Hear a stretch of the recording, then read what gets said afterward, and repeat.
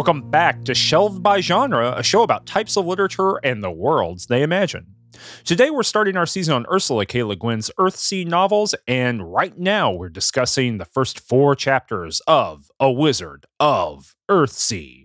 I'm Cameron, and with me are my 2 wizard trainee frenemies, Michael and Austin. Show me you're a real wizard. You can't do real wizard shit.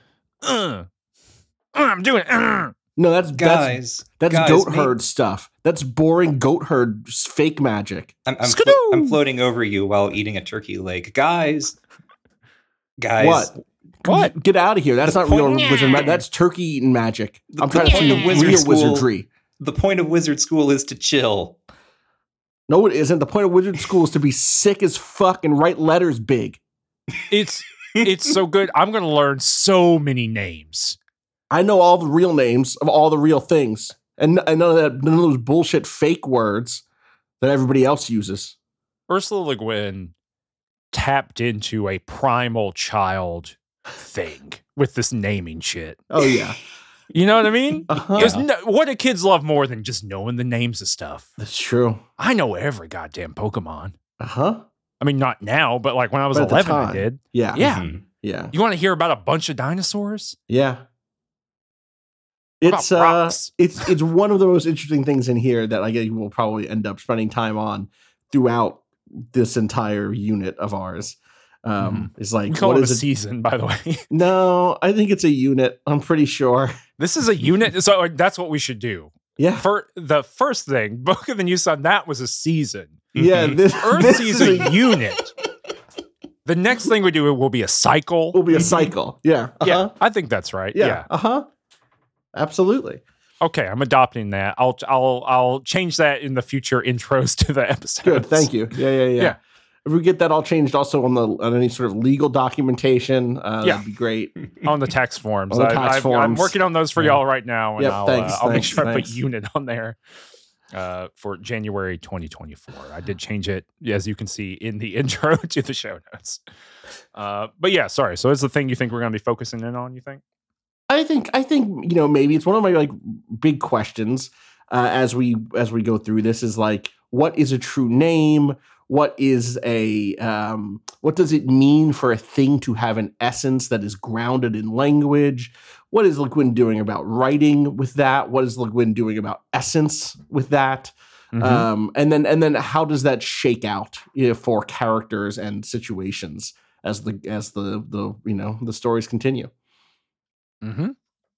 There's a lot caught up in the idea that something has an immutable essence, that a thing is itself, right? One of the best bits of the section or of this book these chapters we read today is in that I want to say it's in chapter 3, the bit of the rock is the rock. You can make a rock look like a diamond, but a rock is a rock. And the rock's a pretty good thing. And it turns out that that's like, there's like lots of really great naive readings of that feel really positive. But then when you live in a world where the boundaries of what a thing is are often deeply policed, that ends the up person being walking around in freighted. 2024 Yes. saying the rock is a rock is probably not my best friend. Not my best bud these days. Yeah. Exactly. Though, of course, the thing that in this particular instance or in this particular conversation is being said is like, it's not really, that is not what the wizard in question is trying to communicate to our boy Gad. But it's still, nevertheless, we are moving in worlds of essences, Mm-hmm. Or at least some rules. At least some rules that a pretend particular that they're essences. correct, that a particular organization believes about the way the world works, right? Mhm. Yeah. Well, maybe I should before we dive in, and I'm curious, for y'all to be thinking about here before we get into the actual text. I do want to hear about y'all's connection to Le Guin and have you read these before and things like that. But maybe a thing to say here first before we really dig in is that, in case you're not aware, in case you're stumbling on this or someone linked you this, I hope they did, or you found it on your own. What we're doing here in this across this unit is we are reading all the books of Earthsea that are generally referred to as the books of Earthsea, and we're doing it through what is called the Complete Illustrated Edition. It is a huge massive omnibus tomb of all. Excuse me, you said tomb, as if it were a mausoleum, as if it were where we'll be laid to rest. Yeah, a tome. What are the symbols that appear at the top of this tomb? I'm gonna drop it. I'm gonna drop it on my desk for everyone to hear really quick. Yeah, should I drop it on my floor? What's funnier? I'll drop it on my desk. God, I was a little afraid my desk might break. Yeah, it did. It might have shattered in half. It's like a cartoon. Yeah, it's like young Shaq dunked on it. I just tore it from the wall. Oh, I thought maybe there was a different way where like you dropped on it and then like a little cuckoo bird is flying around on top of it with some stars. Yeah. There's a large bump in the middle of the desk with a bandage on it. This is more of a Dudley Brothers did the 3D to it through the center of the desk. But the reason I say that, yes, not a tomb, but a tome. But I got tricked because I was looking at the word, the tombs of Adawan. That'll do it. The next thing, but it is a collection of A Wizard of Earthsea, The Tombs of Adawan, The Farthest Shore, Tahanu, Tales from Earthsea, and The Outer Wind. These books make up the books of Earthsea. There, you will have no issue probably if you don't want to buy this big, massive, all-in-one omnibus. You'll probably have no issue following along, but our pagination is going to be attached to this. When we talk about page numbers, it's going to be these, but however you want to pick it up is perfectly fine, and we'll be going in that order, which is the order that's here on the thing.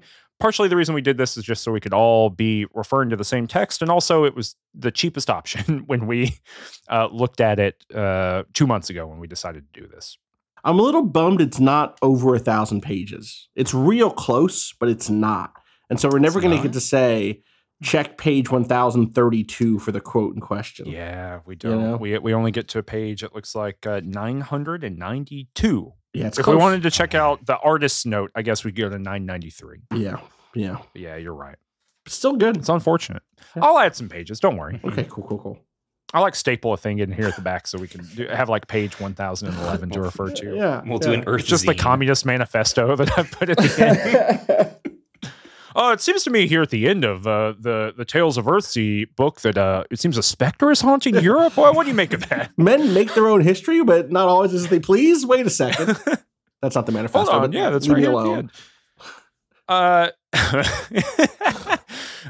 Correction, crew.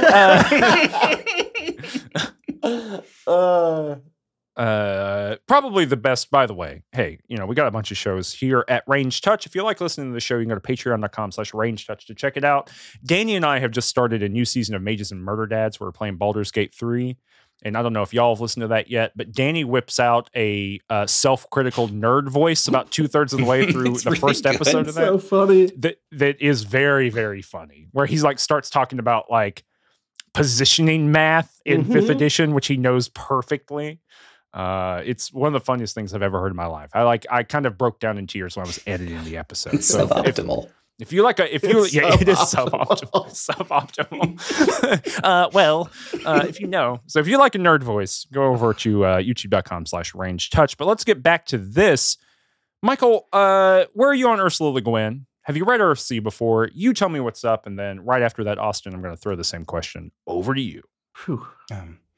So I like Ursula Le Guin, but I have not read her widely, and I am more partial to the science fiction work than the fantasy work. Perhaps unsurprisingly to longtime listeners. Because you hate fantasy. Yes, I do not like fantasy. That is, if this is your first episode of a Range Touch thing, then this is what you need to know about me, is I do not like fantasy as kind of a general rule. However, I do enjoy Earthsea, but I have not completed it. My school library when I was younger had a weirdly incomplete collection. I think they had only they didn't have Tombs, I think. So I don't think I've read Tombs. Oh, interesting. Yeah, so I read the first one, and then I think the third one, and maybe I don't know if I read the fourth one. Is the fourth one the short stories? I might have started that one and given up. That's the fifth one, I believe. Oh, okay. Okay, then they had the fifth. They had a really spotty collection is the point. One of the other books that they had is one of the Le Guin books that no one talks about, which is her non-genre young adult book whose title I can't even remember, that is about two genius teenagers and one of them plays the violin or something. Do you know this? No, I don't. Yeah, right. Like so I've read that. There you go. But no, I've tended more toward the science fiction. Love, Left Hand of Darkness, and The Dispossessed. Is it The Beginning Place? No, it had like a really long and weird title, I think. A Very Long Way from Anywhere Else. That's it. Okay. And so it's nice to come to Earthsea. So despite the distaste of fantasy, and also, well, we can talk more about this, Earthsea is not prone to a lot of the stuff that I usually dislike about fantasy. So there's that positive. It's a particular type of fantasy that I find a bit more interesting. It's a bit lower in kind of the hierarchical schematization of the thing. And it's kind of nice to not be reading something that I obsessively read as a teenager for a podcast. Mm-hmm. I want to say that at the beginning. Yeah. Here you're referring to Just King things and or Homestuck Made This World and or our first season? and or Book of the New Sun. I guess I think by the time of Homestuck I was in my 20s. Yeah.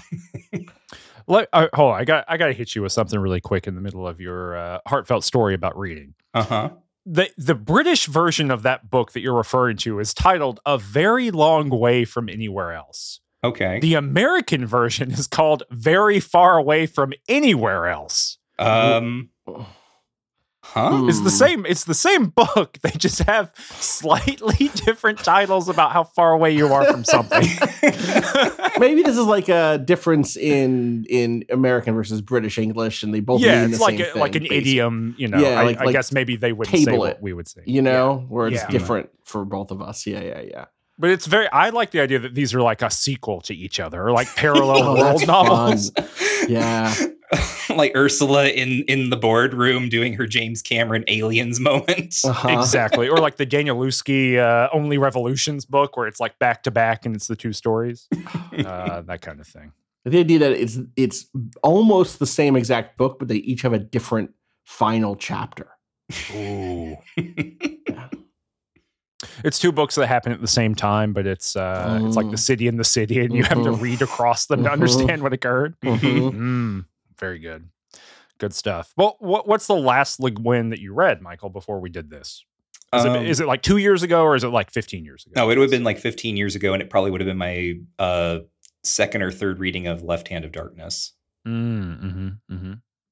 Austin, what about you? Where are you on the... We Pretzels is the same. Me and Michael had basically the same experience here. I think I read Tombs, but didn't read the anything after that. We read Tombs and some short stories, but generally leaned towards the science fiction stuff. I think someone probably gave me a copy of Layla of Heaven in high school. I was like, go read this, kid. And they were like, you're going to love this Philip K. Dick pastiche. Well, it's because I was a Philip K. Dick kid in high school, right? It's because I was like, you have to read Dr. Blood Money or How I Stopped Worrying, whatever. I forget what the actual subtitle of Dr. Blood Money is. Yeah. It's How We Got Along After the Bomb, because it's a post-apocalyptic story. And I was like, this shit's great. And they were like, go read Le Guin.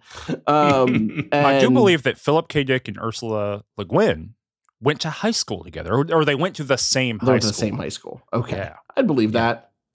There's some overlaps, but yeah, similarly leaned towards the science fictional stuff. Never completed Earthsea. Have read a little bit of, have probably read stuff from the short story collections that became really common, or I don't know, they seem like they were everywhere when I was in college. An Omelas or two. Yeah, an Omelas or two, but also just like, I don't know, there's a bunch of them, and they were always cheap, and so I always had those.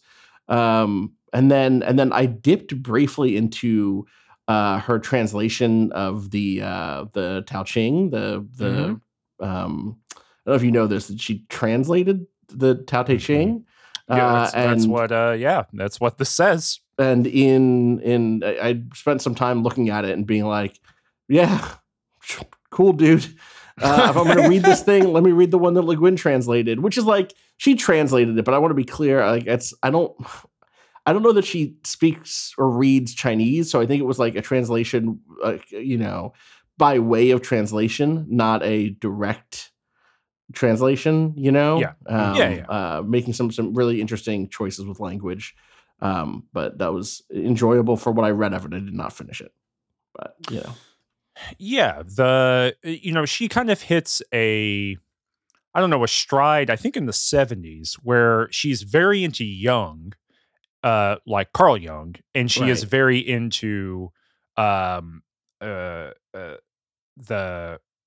like casting, not casting, but like algorithmic what we would now call like algorithmic production of meaning, right? Both her and Dick were like way into that in lots of different ways, right? So like she worked specifically on that translation, but I think she was into cards and tarot and things like that as well, if I remember the stuff I've read about that as well. And so notably, right, what we were reading for this, A Wizard of Earthsea, is a little bit before that, a little bit before Le Guin's turn to maybe what we would call the mystical or something like that. And so you think Le Guin would have loved Caves of Cud? Would Ursula Le Guin loved Caves of Cud? Yeah, sure. Why I kind not? of think so. Yeah, I think she'd be into it. I don't think she ever talked about video games very much, which is interesting. Came up in an era where they were. I don't know that she had access to some of the more. I mean, she was around for the IF boom, and she was around for. Yeah, no one sat her down to play The Last of Us. Right? I get it. You know what I mean? Yeah, she just hadn't played like the best stuff. No one sat her down and said, look, we got to get together on BioShock. Right. That's what I'm saying. Ken Levine and Ursula K. Le Guin. Now that's a team up that everyone's waiting on. Ursula K. Levine. But yeah, so that maneuver is going to happen. The reason I'm saying that is that not quite the same as Gene Wolfe and what do you call it? Catholicism. I couldn't pull it. I was trying to.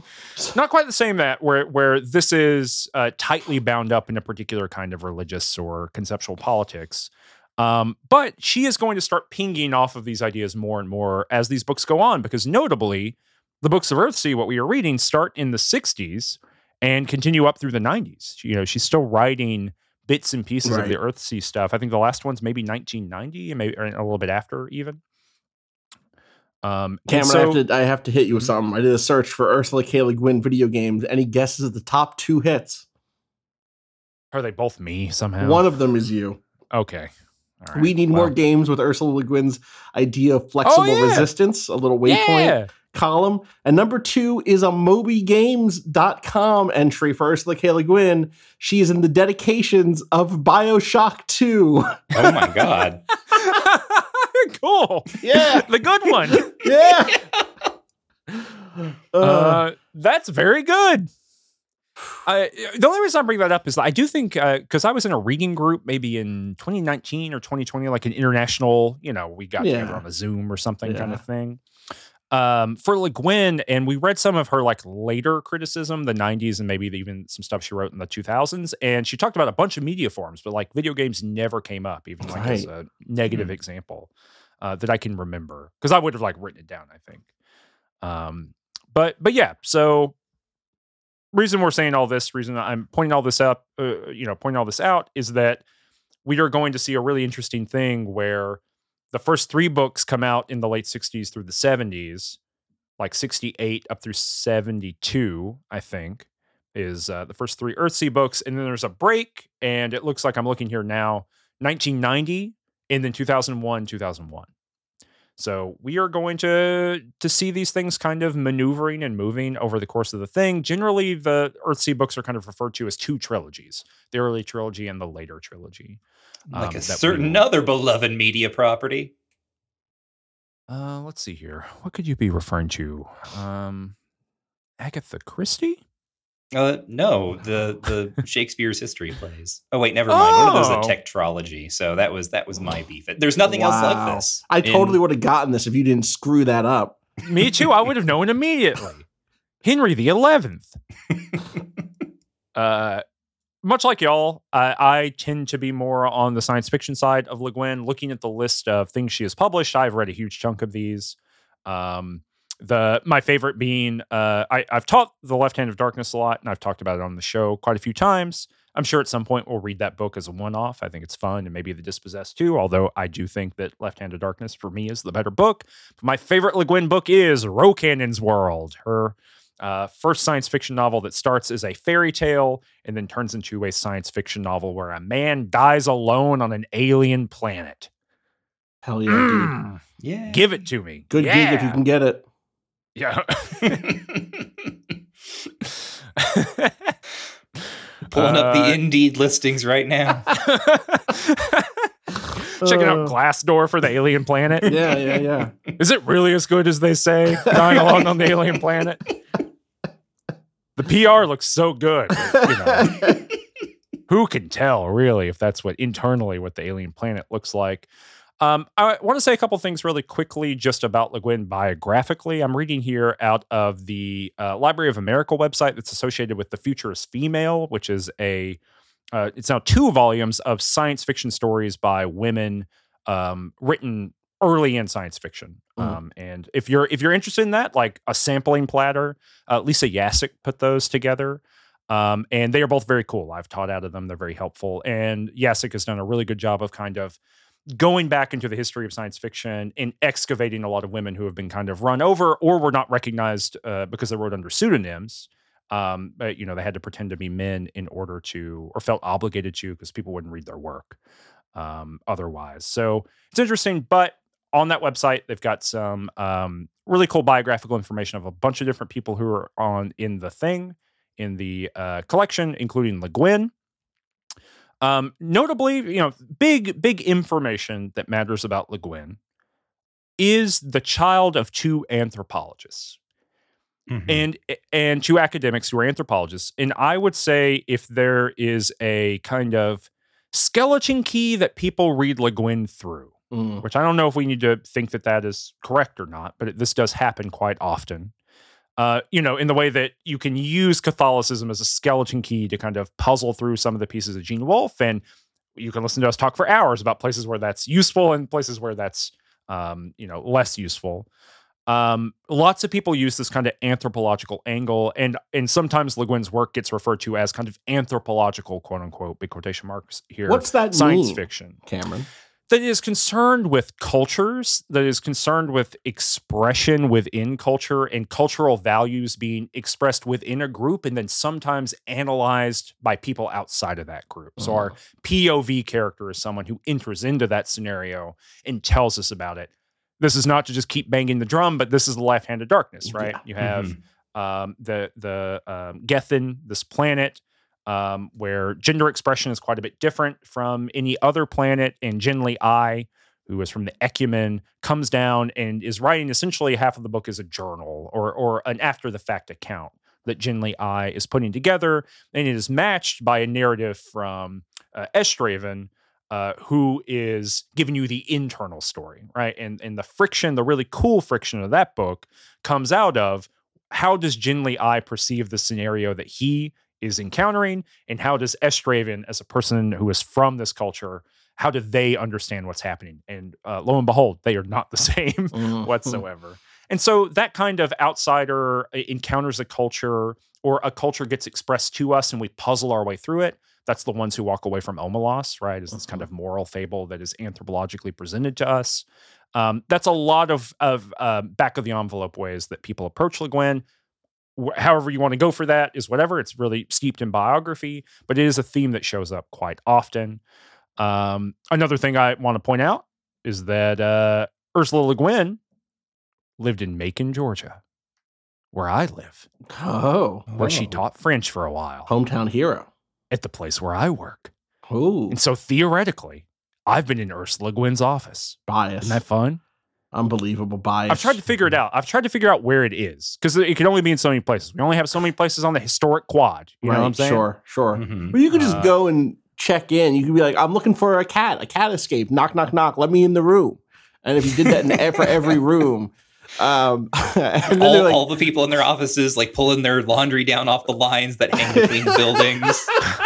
Yeah, this is exactly what I'm trying to suggest the situation is like. They let you in and be like, I haven't seen a cat around here. And then you go, don't worry about it. I just want to get in the room. And you go over to the next one. And eventually you will have definitely been inside of it.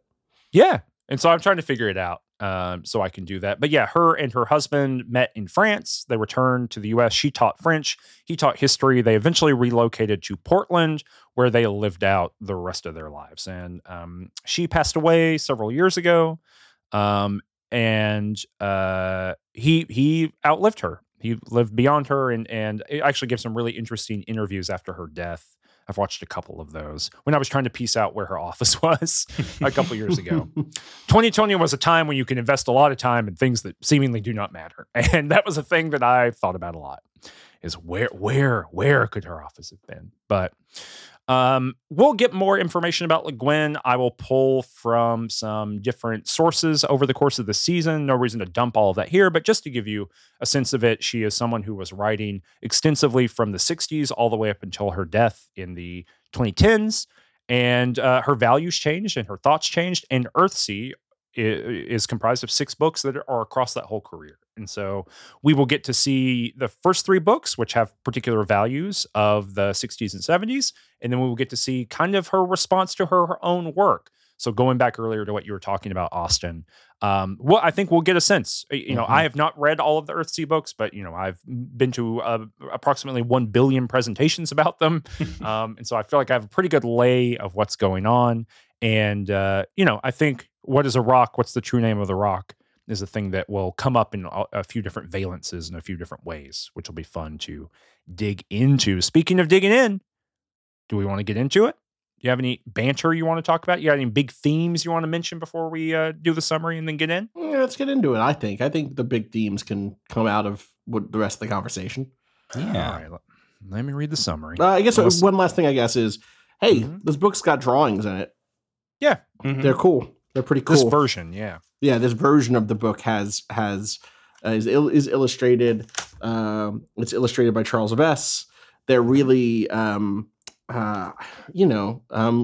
of bright and playful illustrations. Even the black and white ones, of which most of them are, have a sort of a light energy to them so far. I guess we're pretty early on here. But there's something storybook about them in Wizard of Earthsea so far.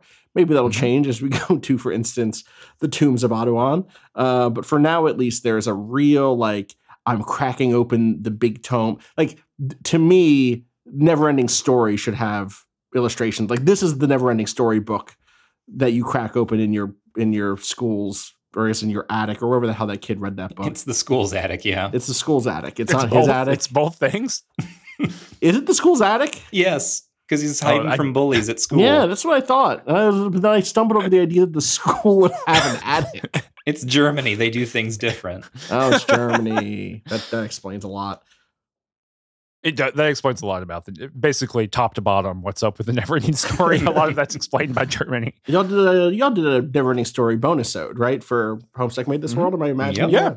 Okay. Yeah. If you have access to the bonus episodes for Shelved by Genre, which you can get by going to patreon.com/rangetouch, if you have access to those, you also have access to the bonus episodes for Homestuck Made This World that we did a little while back. And so you can listen to Michael and I talking about the Neverending Story over on those. Those are accessible on the Patreon. I do want to say something about those illustrations, though, Austin. So one is that, yeah, they're just kind of peppered through and they're interesting to look at, but they are like done later. I think they were done for this volume. Oh, yeah, so they're for this volume. Yes, for sure. Except for the map that is at the very beginning, which is Le Guin's map that is reproduced here. Or like a version of that, right? Because she did design the map, but I think she talks about somewhere like, this version looks a bit better than what mine looked like. I think this is her original one. It's not her. There's a short introduction from her. I broke my introduction rule. I can't believe you're reading an introduction. Well, it's her cardinal rule, and I don't care about you. And in it, she explains that she made an original map on like butcher paper, and then lost it over the years, but had made smaller versions of it. And this is like one of the smaller versions of it, I believe. Yeah, this is a note on the official Ursula Le Guin website. Years after the book was published, Le Guin recreated her original map, which was drawn before she started writing A Wizard of Earthsea, the book we're talking about today, by tracing the map from early editions of the book in 2 versions, one line drawn in black ink and the other in ink and color pencil. So she actually made 2. And you can buy repros of both of those on the website if you would like to. Nice. Yeah. And but it looks like, yeah, you're right. It's basically the same one. I would say actually looking at it, it appears the one in the book has been slightly scrunched on the X value. Oh, they scrunched Earthsea. They scrunched it. They scrunched Earthsea. I'm constantly yelling. They scrunch. No one listens to me when I say they scrunch. It's actually cut off. The thing here. Let me give you a little. It's cropped too. It's scrunched and cropped. Because look at this thing. Just like my favorite shirt, it's scrunched and cropped. But look, there's nice. There's way more South Reach on her version here. Maybe that's a spoiler. Maybe it's like a legacy game. Right. Like the whole outside border is blacked out, and then when you complete some tasks, you can pull the border off. Exactly. You get more. Yeah. We're gonna get halfway through this book and it's be and here's more South Reach. This is where the pages we need to get to page 1000 are gonna be. Mm-hmm. I don't know. Maybe it's really it's scrunched in a weird way. It's scrunched. These are the same. These are the same islands. So. Yeah, but Isle of the Ear's way too close to Misk and Donnell. Look at that.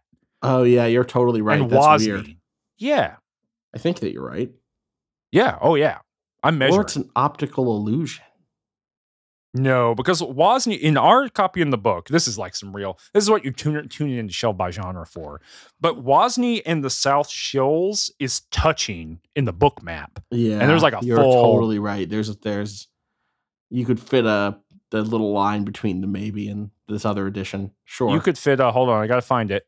You could fit oh god, what is the name of that little creature?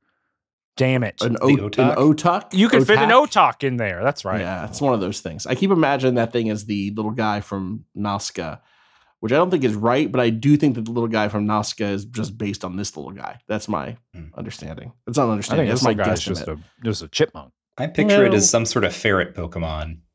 Yeah, these are both things. This is the same to me. Yeah. Mm-hmm. Small, furry, furry, kind of oily looking. Yeah, kind of bites people if he looks at them wrong. Bigger than a wood mouse. Bigger than a wood mouse. Mm-hmm. I guess the other thing that said briefly in this intro, but we'll get to it, is of course the other thing that having this edition has is brown people in it, unlike many other editions of Earthsea stuff. Le Guin has spoken other places, not just in this introduction, about not being in charge of the art and the covers for the various editions of Earthsea until much later in her career, and how frustrating that was because the books are unambiguous about the color of the skin of these characters. And nevertheless, White Ged is haunting us.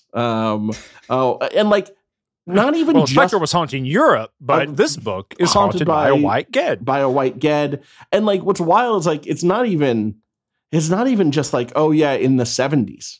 The 2004 Sci-Fi Channel adaptation has White Ged. Mm-hmm. How do you cast White Ged in 2004? Is it Shawn Ashmore? Yes, it is. Yeah. That's Jed, my man. Wait, do they call him Jed in that? I don't think so, but they should. There's there's a bit where she talks about, I think it's maybe on her website, where she talks about a audio adaptation. It might have been a English radio drama adaptation where they pronounce Ged as Jed or something like that. Great. I mean, before, because people are talking about this on the Discord. It's a white vetch. I do like that there are characters where it is, because in my imagination, right, because it's been a long time since I've read these books, and I've never read all of them, but it's been a long time, and there's the constant conversation about they always make these characters white, and they are unambiguously not white. They have lots of different skin tones, but they're not white. Yeah. The one people who are white are explicitly named, they're hey, you hear about those guys over there? They're white. Yeah, they're white with yellow hair. Yeah, they're coming to kill us. Yeah, that's their deal over there, right? It's unambiguous. And I didn't, I was oh, but it must be the kind of thing where in my mind, I was like, occasionally their skin tones described, or they talk, and it could be a tan.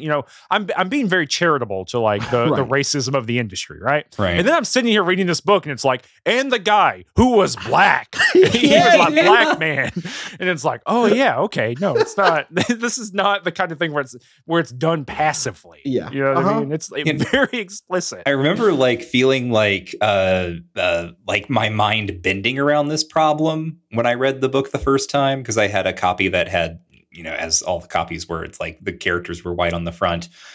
And that was probably the first time that I realized, like, what I attributed it to, how I rationalized it was like, oh, publishers just don't even read the books that they publish. They're just like, this is a fantasy book. But they call down to, the art department. They're like, give me a fantasy cover.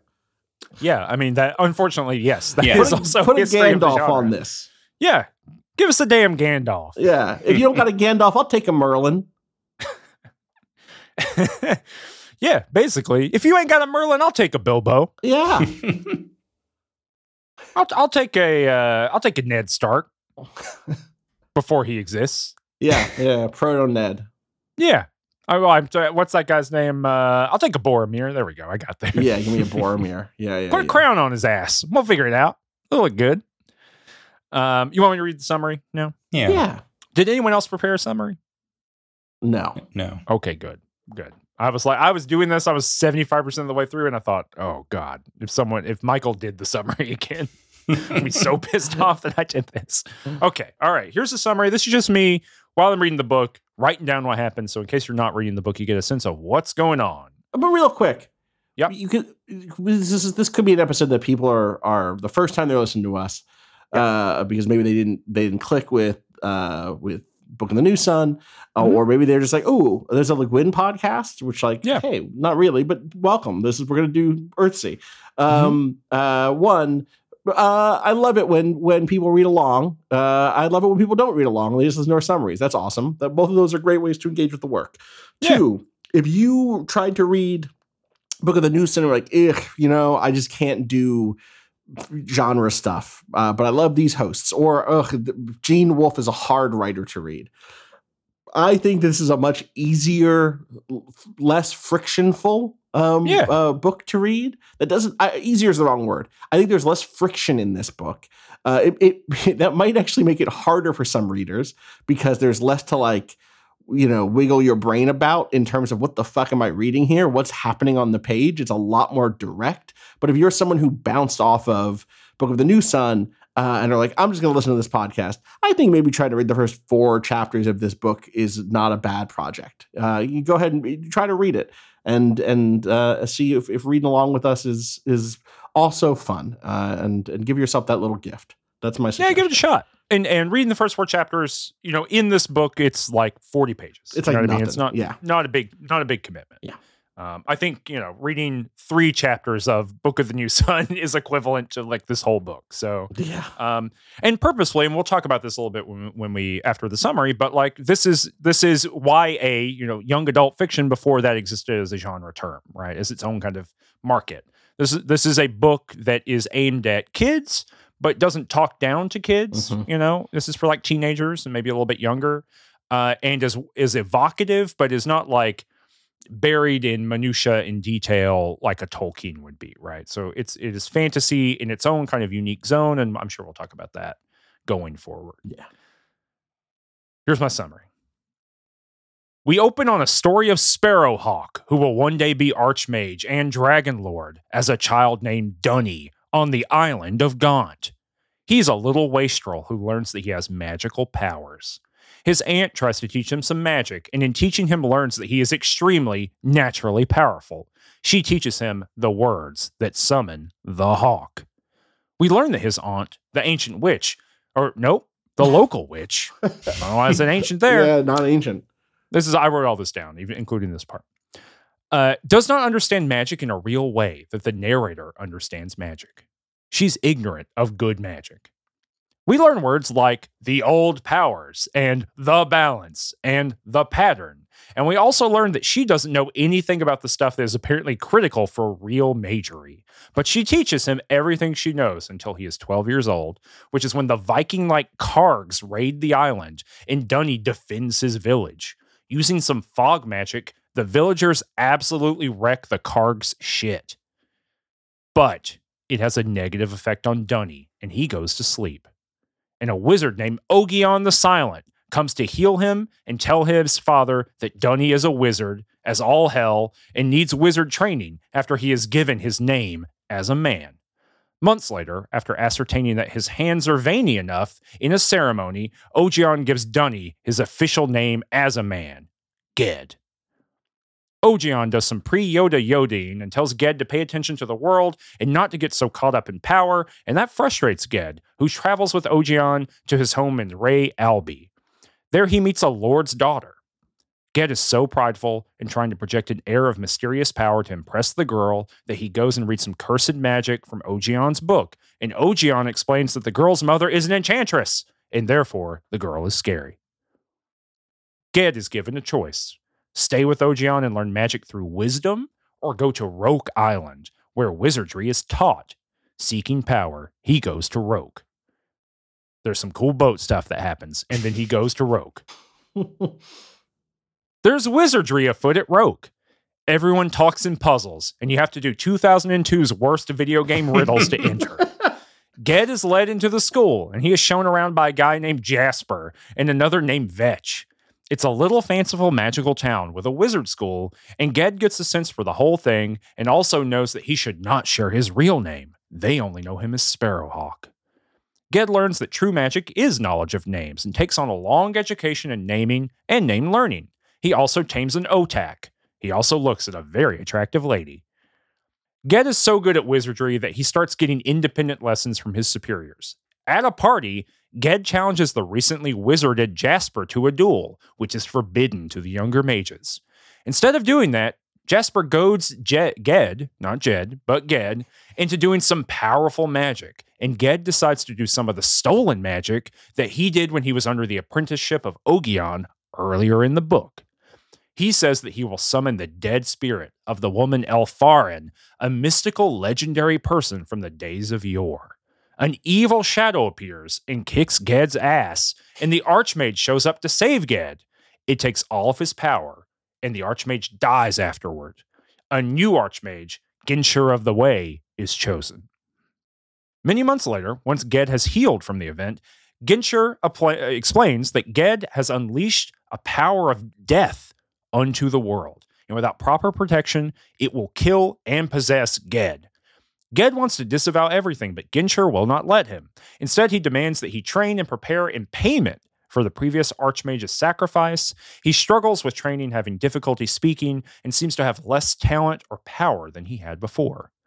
Then Vetch comes to speak with him, revealing that he's a legit wizard now, and Ged says he might become a researcher instead of a mage in the world. Just really get into the archives, you know? Just really learn some facts about names that people forgot. You know, really own that archive. But he doesn't do that. Humbled, he continues his studies and eventually becomes a blue-cloaked wizard in one paragraph. And that's all we read for this episode. I have two questions. Yeah. One's for Cameron, one's for Michael. Yeah. Cameron, you went from Ogion to Ogion and back again, and we're going to need to make a decision on this one. I don't think we do. I think we can waffle. We can waffle. Okay, we can waffle. I can. I got no names. issue waffling. Yeah, I guess Ogion's probably not his true name anyway. No, yeah. Yeah. Right? It means a fur cone. It does mean fur cone. That's right. Yeah. There's nothing better than a fantasy book that's like, I told you a word. It means another word, and neither of those words are the real word. Well, this is a great segue to my second question. Michael, how you doing? This is all fantasy as hell. Did we lose Michael? I don't know. Michael, are you there? Michael? Michael? Dun, dun, dun, dun, dun. I think we lost Michael. This is so fantasy laden that Michael has evaporated. He did. Am I back? You're back. Yeah, there you go. There you are. Weird. Okay. Very weird. I'm all right. just force quitting out of the driver that makes your microphone work to not have to talk about fantasy. I actually uninstalled it. I refuse to talk about wizards and fur cones. Yeah. Mm-hmm. No, I'm all right with this, right? I think the wizard school stuff is maybe where I get the most bored a little bit. But it's mercifully like very, very short in terms of what we read. And overall, like I find, so I guess there's a couple of things to mark out here. One is like Le Guin's quality as a writer and just like the pleasure of watching her do the thing that she can do, right? Like the way that she sets the scene on Gaunt and tells us about who lives on Gaunt and what are they like and what's Sparrowhawk's aunt like and all that stuff. Just like the very, so to contrast with what we read before with like Book of the New Sun, which is ostentatiously Baroque, right? Obscure, and like, purposefully obscure. Right. And that's Gene Wolfe's power move, right? Like that is the thing that Gene Wolfe does. And that's kind of like him working all of his little tricks and all the things that he does. And that is kind of his artistic philosophy, or at least some version of it as it relates to the project that was Book of the New Sun. Le Guin, on the other hand, and in particular, like with this book, is dealing like she's so much more straightforward, and at the same time, like there are power moves, right? Like the ways that I'm trying to think of if did this happen in this? So I don't have my book with me, folks. I'm traveling, so I did not bring the tome with me, so I can't consult any of my notes. Michael's been on a boat. He has pierced the veil and he's on a knoll right now. Yeah. Waiting to solve a riddle to enter a door. It's a whole thing. Yeah. So just like the way that Le Guin can be the simplicity of the folktale, right? Where Ged, before he's Ged, he hears his aunt say a word to a goat, and the goat comes toward her. And he remembers this. And then later on, he's out in the field and he wants to impress some other kids. And so he calls all the goats to him, except they all come to him. Yeah. And it turns out he doesn't know the word that makes the goats not come to you. And so it's good. You get this wonderful image of this, like, he's like, I don't know, 7 or 8 at this point, right? This like 8-year-old boy coming into town, surrounded by this cluster of goats. Well, like, help. Well, you said that Earth of the New Sun was like watching someone kind of like clip through, the walls of reality. Ged on the goats is like Ged using console commands for herding. Yes. And like not knowing how they work. Like yes. Big head mode gone the wrong way. I'm going to stop praying. You're making my goats too powerful. It's very funny. Yeah. And so just, like little sequences like that. And that is like a paragraph. That's the other thing here, right? Is like, this is not a 4-page, thing about the goats surrounding him. This happens. It happens efficiently. It happens briefly. And then we get to it's our way into Ged's relationship with his aunt, the witch, who then is going to try to manipulate him, right? And that gets a page or two, but even that isn't the whole of the chapter, Right. And so there's just something very admirable about watching the way that Le Guin can compress a lot of incident, and a lot of incident that feels important, or if not important, tells you something really interesting about the characters and how they relate to the world in a very straightforward and efficient way. And it's just really cool watching her do that.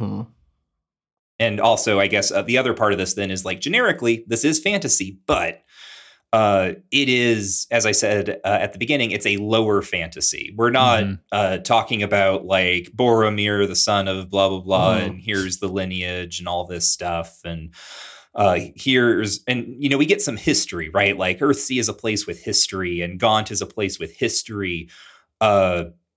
But rather than kind of the tweeness of the hobbits, for instance, it's like, this is a fishing village or a shepherding village. You actually have this here in the notes, Cameron, that Gaunt is famous for goat thieves, pirates, and wizards.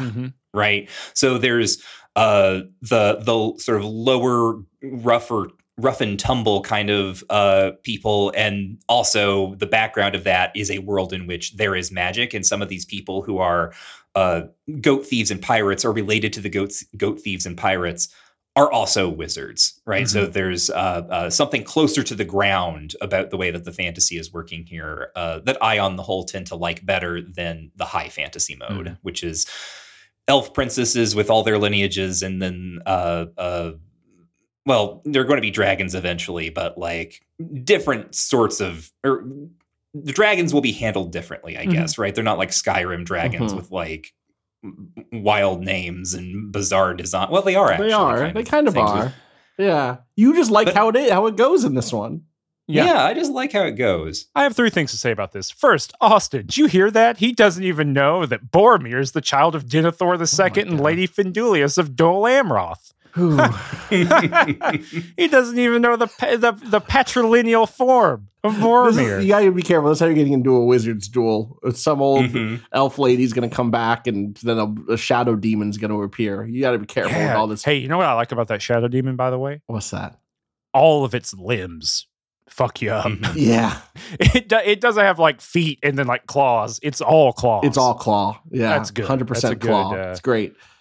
It's a good thing here. The second thing is I actually put that thing in there that you just read from, Michael, or that you referred to, because I actually just want to read that whole paragraph, because I think it is one of the best examples of Le Guin doing that thing, of taking so much, as you said, incident and kind of keeping the plot, like the capital P plot, moving along, while also giving so much character to the world, being very evocative about what's kind of out of the frame.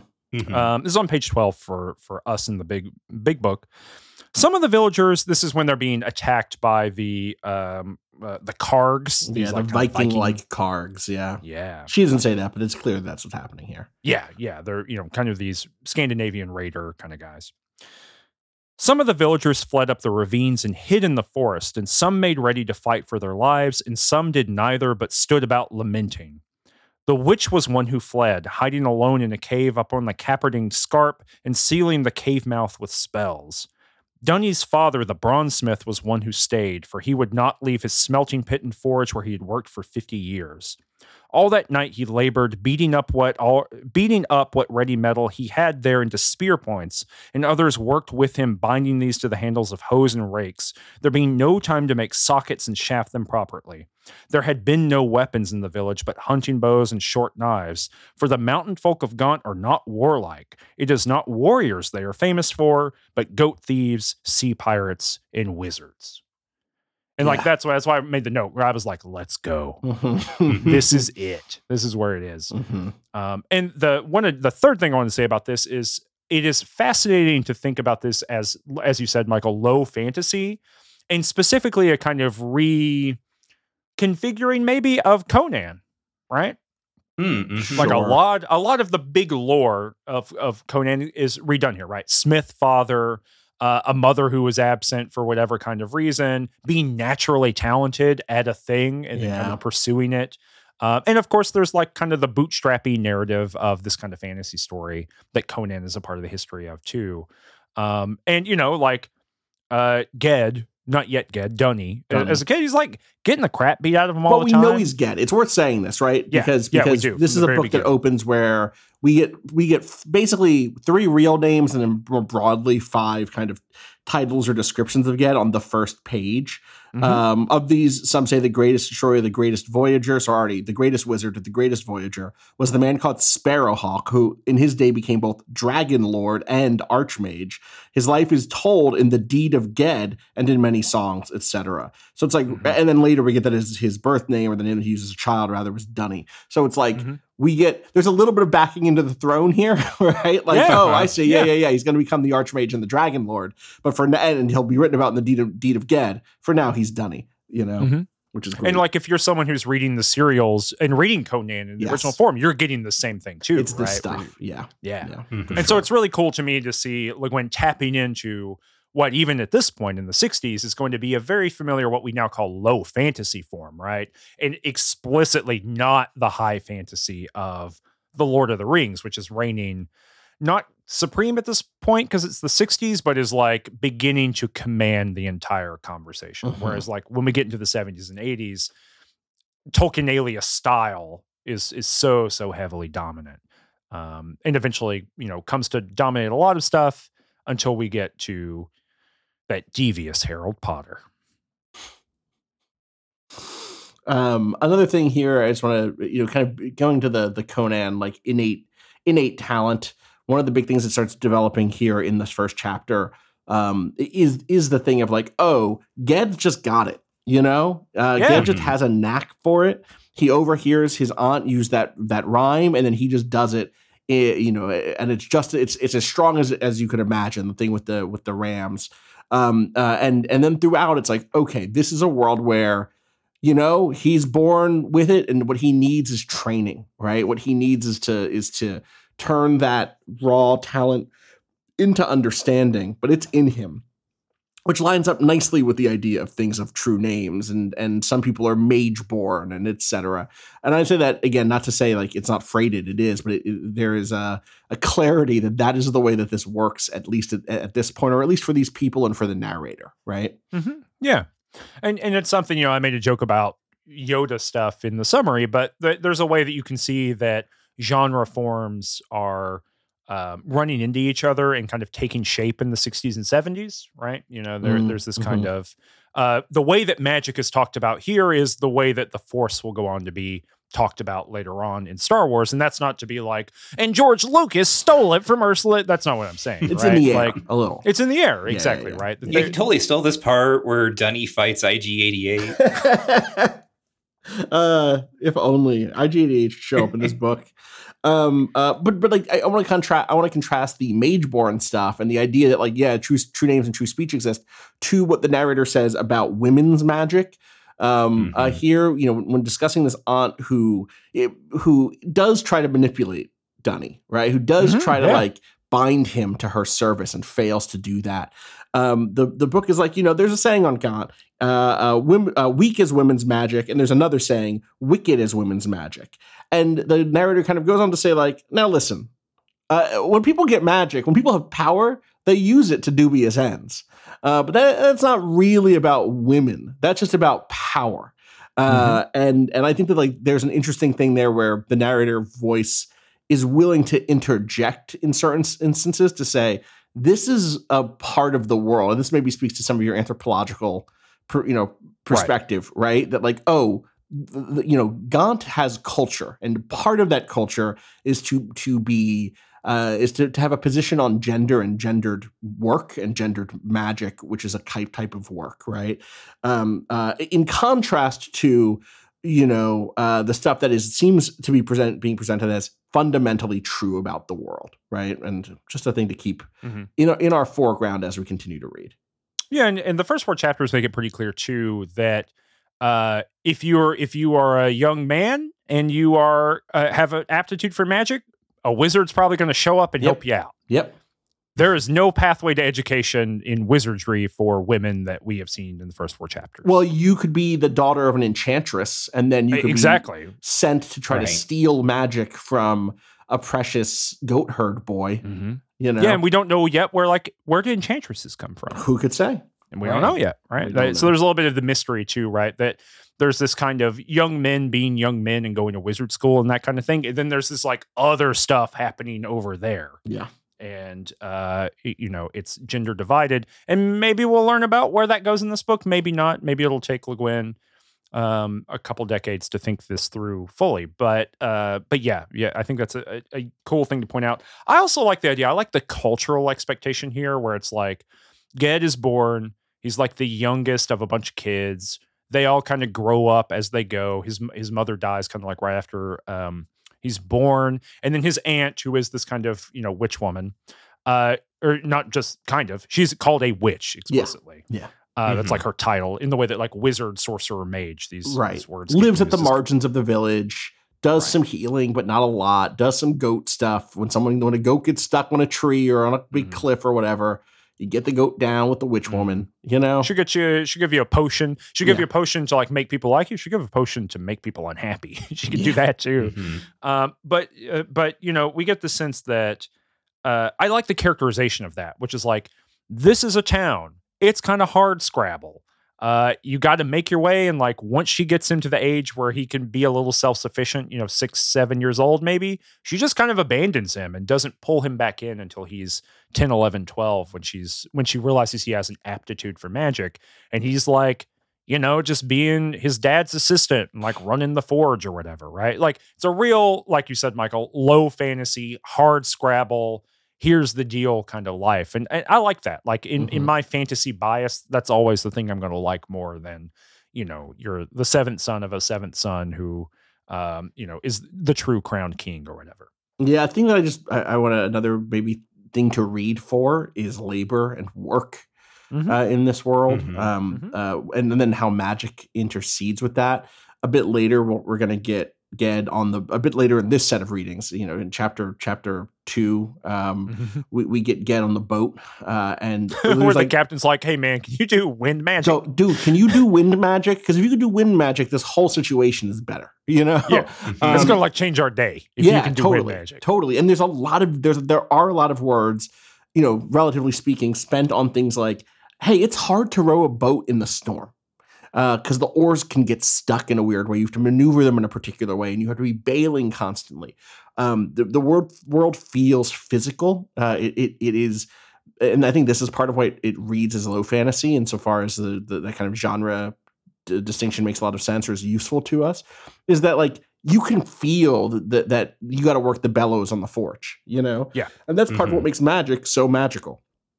Is that, or it's part of what makes it believable that Ged would be, enraptured by the idea that magic could make things easy, that you could turn a rock to a diamond, because, oh my God, it's hard to live out here, man. And if we can just turn rocks into diamonds, then we can really change things. But again and again, the book is like, no. The way magic works is you can move a storm somewhere, but you can't stop a storm. The image you get at one point about the two weather majors, or where he's like, when you're on the island, you can watch a cloud get bounced from place to place as different weather mages are trying to push it away from their village. Yep.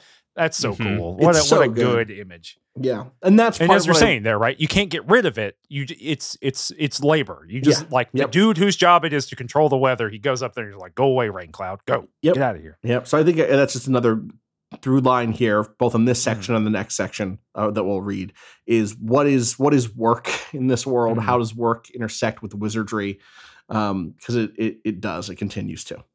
Yeah, I think a way of thinking about that too here is that on one end, magic in this book, at least so far, magic is a technology for just accomplishing things in the world.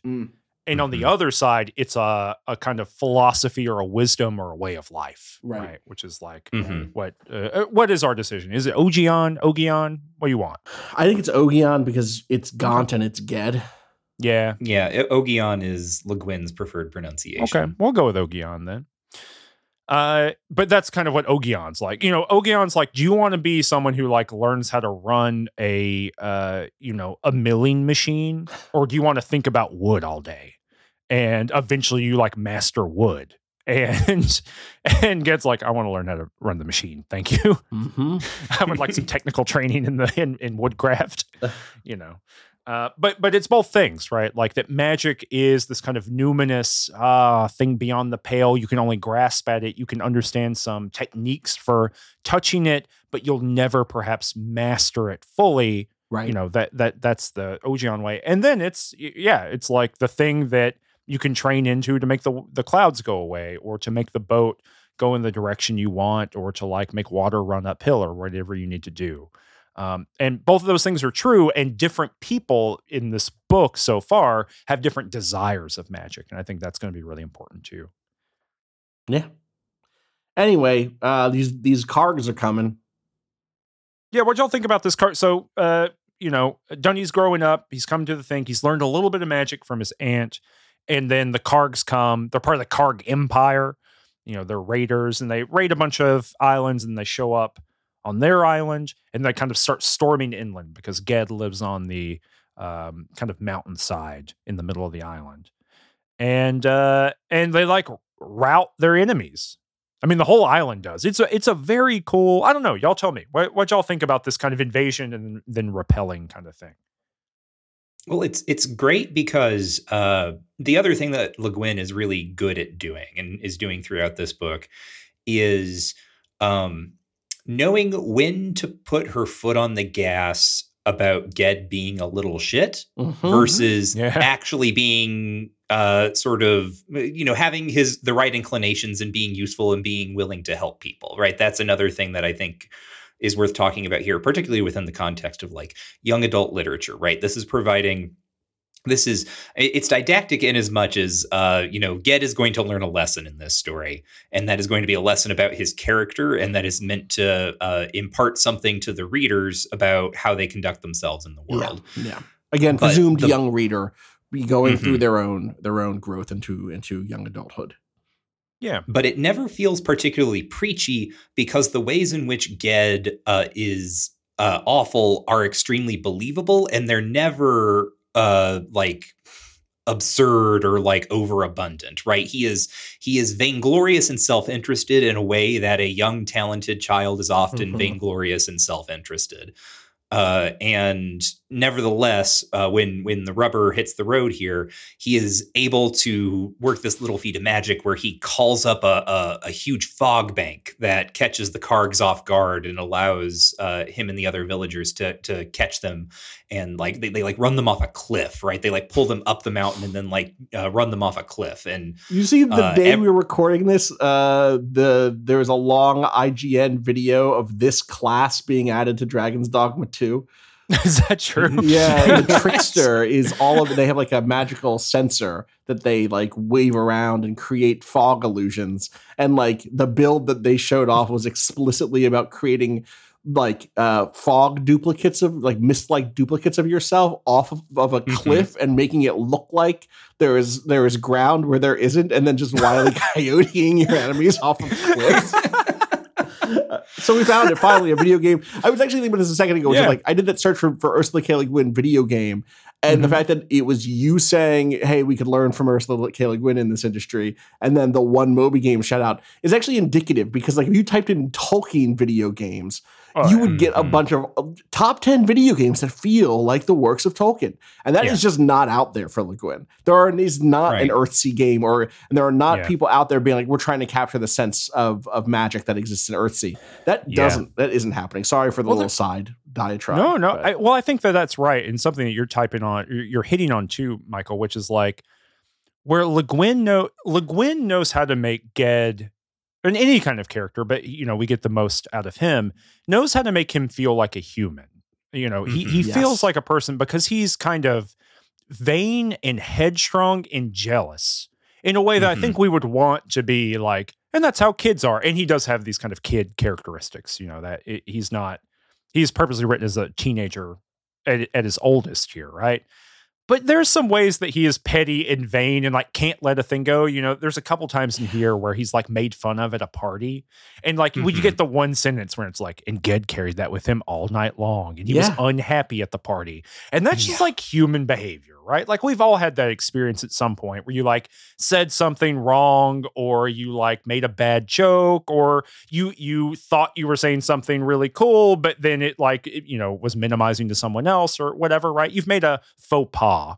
And you're just like, oh, why did I do that, right? Well, I think part of what makes that hit too here is like, I think a lesser writer would have had a bigger blow up between Ged and the various people that make him feel small, or that disabuse him of his curiosity, or that feel like they're trying to manipulate him immediately. And instead, in each case, it's about a small, slow piling on of resentment. I love in the scenes you're talking about in the wizard school on Roke, where Ged is being made fun of at a party, and he laughs along with it, because that is the most grounded way to write that character, right? It's not that he explodes in the moment. It's that he like, okay, yeah, we're all having a good time here, aren't we? And then it's the later where it really starts to like get under your skin. And that's the same thing that happens in some ways with Ogion, and it's the same thing that happens in some ways with his relationship with his father, except in the other direction, which is like he's going to keep working at the stupid forge, and he doesn't like doing that. And especially in the moments before the Kargs come, he's like exhausted. He's like been working the forge all night. This is not, he already knows in his heart of hearts he wants better than this in his life. And the moment where he tells his father, like, get everybody out of here. And his father knows, like, oh, you just summoned all this fog, is sick. It really boils over in a great, really cool way. The thing that happens 2 seconds before that is that Ged stands up and, like, he knows what he's supposed to do. So he, like, does the incantation or whatever it is to make the fog come. And as he's doing it, his father just hits him in the side, just claps him in the side of the head, right? And because his father thinks he's endangering everybody, and his only way of communicating with Ged is to hit him. I mean, we understand that so far, right? Well, and he's like, fine, if you don't want to fight, go hide. Right. And he's like, and then it takes him a beat to realize, oh, my son has just summoned all of this mist to save us, you know? Yeah. I mean, he used to say as much, but. Well, and the thing that sorry, I'm like backing into, not the throne, but the thing that we were talking about before, which is that, you know, part of it's this humanness to all these characters, and you could see that father-son interaction happening. That feels like a real human thing to do. It's bad, it's not good, but it feels human. But you know, we don't see these things in games because games are often not good at that, right? They're not good at the kind of subtle moment, maybe, right? And the ones that are, you know, they stand out, right? You know, your Disco Elysiums, your you know, even like your God of Wars, right? Whether you think that's successful or not is whatever, but it does attempt these kind of things. Well, or, you know. Like another important thing I think to say here in as many words, because I was also thinking about this as a contrast with something like Book of the New Sun, is the philosophy of power that is happening here, right? Like, what is power? Who has it? Like, what is the right use of it? Is very, very different from what Wolf is doing, and it's very, very different in most ways from Tolkien, and it's extremely different from video games as power fantasies. Because for Le Guin, like, power has often bad effects, right? So like the other thing that really sells the way that Ged works here is that after he calls in this fog bank and holds it there for the entire length of the battle, the battle ends and he's essentially in shell shock. Right? Like it takes something out of him to exercise his power, even for something that is good, right? Even for helping people, it takes something from him, and there are consequences for it that, you know, obviously, like, don't maybe scale down to the level of like, oh, he has a cooldown counter. Yes, it is not as simple as that. And I think another thing that I think makes this summoning of the fog work so well is it's not enough that he does that. It's that also the people of the village know the village enough to move in the fog. And Le Guin is deft enough to move the perspective briefly to the father and to the other people. As you know, she says, you know, the smith stared at his son, who stood wraith-like in that weird dank mist. It took him a minute to see Dunny's meaning, but when he did, he ran at once, noiselessly, knowing every fence and corner of the village to find the others and tell them what to do. And it's like, the people of the village know how to take advantage of this because they know the village in that way. And that's, I mean, you know, we talk about video games a lot on this because we're all deep in that space. That's not a thing games do super well. Slip perspective away from the heart of the power fantasy. And it's not a thing that when I grew up trying to read fantasy novels, it was rarely interested in the villagers who are fleeing enough to talk about that part of how they get away is knowing their own village. And it was often interested in the cool flaming sword, you know, that the guy summoned or whatever. Yeah, there's a sword. Well, there's an interesting thing too, where like the kind of Tolkien move that sets the standard for a lot of high fantasy is that a kind of stolid dignity, you know, the good fashioned working folk who stand up straight and do the thing. And like, this is a town that's like partially full of cowards, right? You know, and I don't mean that in a super negative way. They are just people who are afraid, right? They're not warriors. Again, like the bit that you said. Right. They're not that sort of that particular like English fantasia of the stiff upper lip, right? Yeah. But she does have this maneuver that she does, and it happens here and it happens a couple other places where there's a kind of melancholic, I don't know, resilience or reality, right? Just to take it, play the ball as it lays, right? So this is on page 14. We've made it all the way to page 14. This is the kind of aftermath of the fight, right? Down in the village, the house that had been set afire still blazed. They ran to put the fire out since their battle had been won. In the street near the great yew, they found Dunny, the bronzesmith's son, standing by himself, bearing no hurt, but speechless and stupid like one stunned. They were well aware what he had done, and they led him into his father's house and went calling for the witch to come down out of her cave and heal the lad who had saved their lives and their property, all but 4 who were killed by the Kargs and the one house that was burned. Right? Like, and that's our final, tally, right? Yeah. It's not, and the legions fought. It's not there were heroes that distinguished themselves or whatever, right? It's people did what they had to do, and we find out that one of the people who died is the person whose house was burnt, right? The leather worker or something like that. He's speared through, because he was doing guerrilla tactics on the Kargs because they burned his house down. Yeah, and that's such a portrait of a person, right? Of I'm going to go in, I'm going to do the thing. This kind of, this is what has to be done. It's not about heroism. It's about the task ahead of you. Going back to what you were talking about earlier about labor, right? There's something here. There's also something about this coming out of the late 60s, right? 68. I'm not trying to make everything a Vietnam allegory, y'all. But, anyway, point being.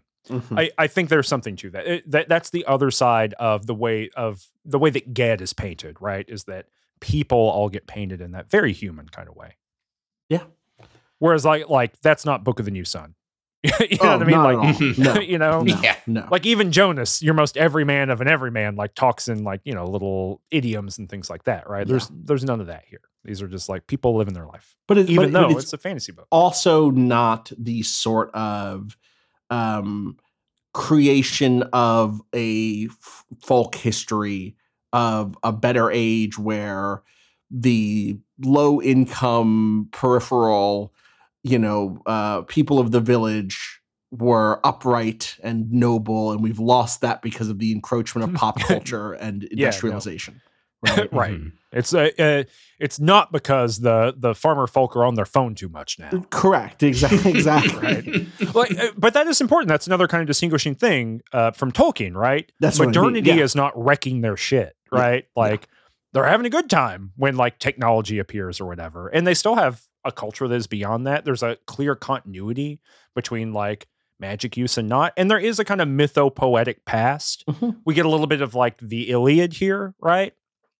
That's kind of the Elphara narrative, right? Yeah. She was beautiful and she made the world change or whatever. We don't know enough about it yet, but that's the kind of hint that we get. So we're post some mythic age, right? But it is not the beautiful empire of what was, at least not so far. And it's almost like history's piling up or something. Some sort of big trash pile for an angel to look at. Ogion shows up to be this kid is sick and also sick. Both meanings of the word. I can cure him. And then also he's going to need some schooling by me because there's nothing more dangerous than a mage born untrained. And he takes him. Do you agree with that? Do you think that's true? I think that it's probably pretty true to be I don't know. Ged is not on a great... I guess Ged just did a cool thing, which is great. But I don't know that Ged is going to be I don't think Ged is going to keep making good decisions without a little guidance, Yeah. Ged is very much on a course to get himself killed because he's trying to show off. That's literally this is basically almost what happens. That is in fact the engine of the book. Right. Without Ogion coming in and doing something, Ged probably ends up getting crushed by goats, right? He does the goat thing again. Or the Kargs come back and goes, this time I will use fire. And it does not. It goes, boom, exactly. Well, yeah, so, Ogion's basically hey, I want you to learn magic. Let's walk around and not do any magic. And this is where Ged is so well painted here too, right? Where he's a little kid. He's 12 and he's good at magic and he wants to learn magic. And for Ogion, it is a way of life. It's a way of contemplation. You get there by observation and a kind of mystic way of the world, right? Mhm. And there's a little bit of I don't know, hippie stuff going on here, right? Yeah. Remember that kind of thing? I did. I think you mentioned Yoda here, and I did write the note, "Fuck off, Yoda," on page 17, where Ged is like, "But I haven't learned anything yet," and Ogion says, "Because you haven't found out what I'm teaching." This is exactly that is exactly where I came into the Yoda thing. I'm not exaggerating whatsoever. That's 100% where I was like, "This fucking Yoda, This is fucking Yoda shit." And it's pre-Yoda Yoda. It's pre-Yoda Yoda. Yeah, I mean, this is just the guy, right? This is the wise sage. This isn't new, but it's here. I mean, it's Merlin. It's Merlin, right? It is Merlin. This is some sword in the stone stuff. So Le Guin says, like, her launching off point for this book entirely is her thinking, well, surely Gandalf and Merlin must have been young men at some point. Yeah, damn, right. True. And so. I don't know if that's actually true about Gandalf. I don't think that's actually. And Merlin actually aged backwards. So, like, yeah, he was a young man. Hey, Merlin Benjamin Button? Yeah. Yes. That's his whole deal. Is that he's Merlin. A Benjamin Button. Yeah. He was born an old man from Iraq and then aged into a baby. Yeah. Huh. And he's like reborn or something. I forget how. There's like a cyclical thing going on with him, right? Yeah. It's inconvenient. Yeah. Not if you want to be 40 years old. Perfect. Well, how old did he live to be? I don't know. Like 200 or 300 years old. Okay. That's actually really convenient. Yeah. It's pretty sweet. Although I don't know. Was he born? Does his knowledge progress as if he were in that way? So does he have to go through like puberty when he's like in real time, like 250 years old? Right. This is why I'm confused. Yeah, I see what you're saying. It gets weird. Yeah, for some reason, they didn't get into this. They weren't updating the fan wiki with Merlin puberty dates. Seemed like they could have thought about that. I've got some notes for these post-medieval authors about Arthur, what they could be doing for good. Yeah. This is the first time you're meeting me, but unfortunately, this is the last time I'll meet you. So he goes in, he's like super pissed off about this, Ged is. And he also had the option, we didn't talk about this before, but he had the option before Ogion takes him.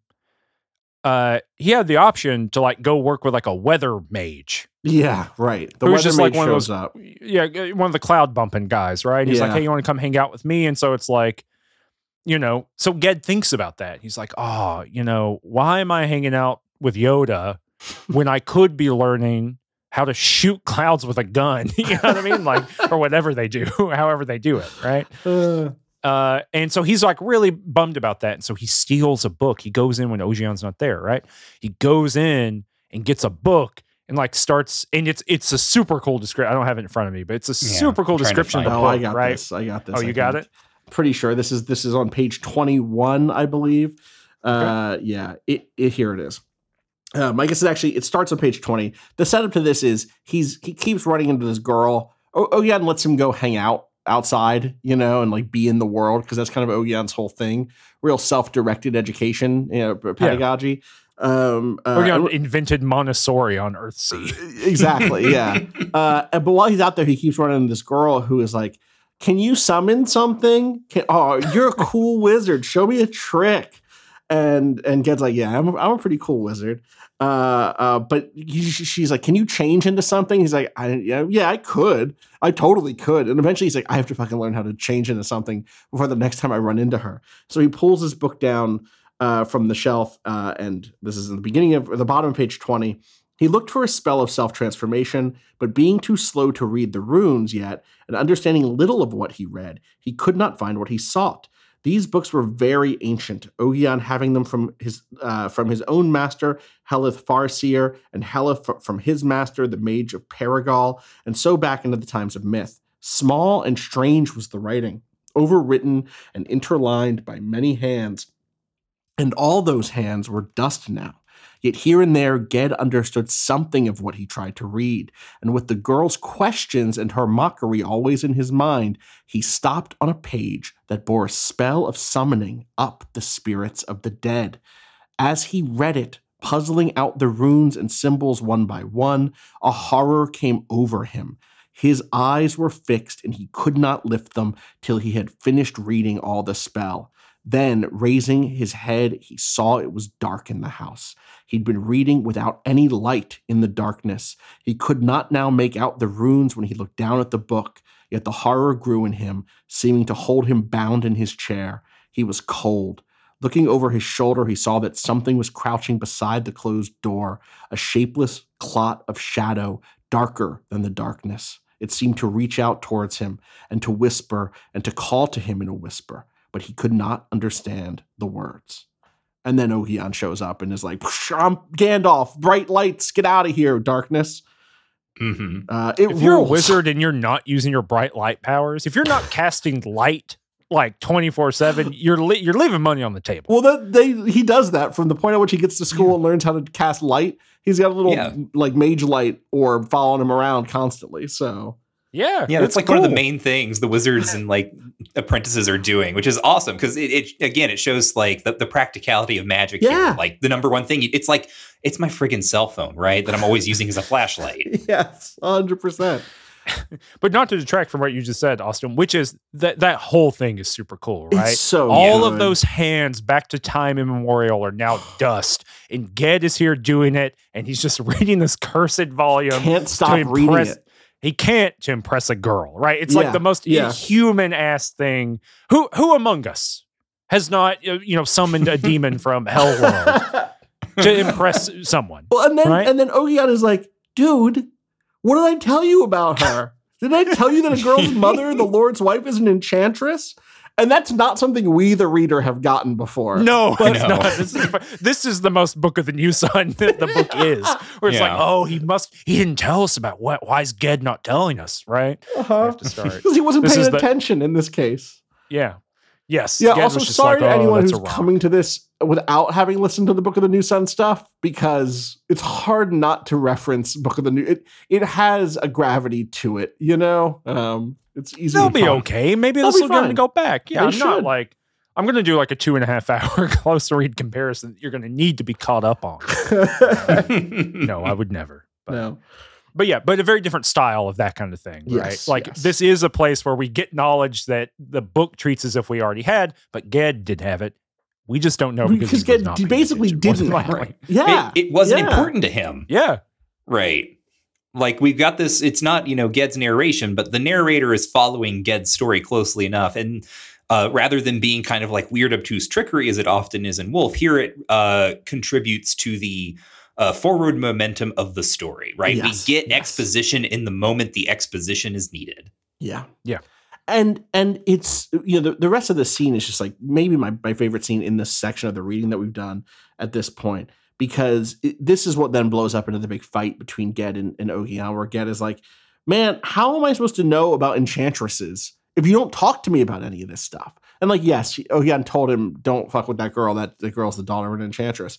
But Ogion gives him this big lecture about like how dangerous power is, because in the same way that light is surrounded by shadow, power is surrounded by danger. And you have to always think about, and this is a recurring thing, right? But anytime you do any magic stuff, anytime you use our art, think about whether you're using it for good or evil, if the result will be for good or evil. Think about the balance. Think about all this stuff. Again, all this stuff that's just kind of in the air in the late 60s in American genre writing. But Ged is like, dude, you don't teach me anything. And we get this great bit from Ogion, who is like, listen, you're not bound to me or my service. You did not come to me. I came to you.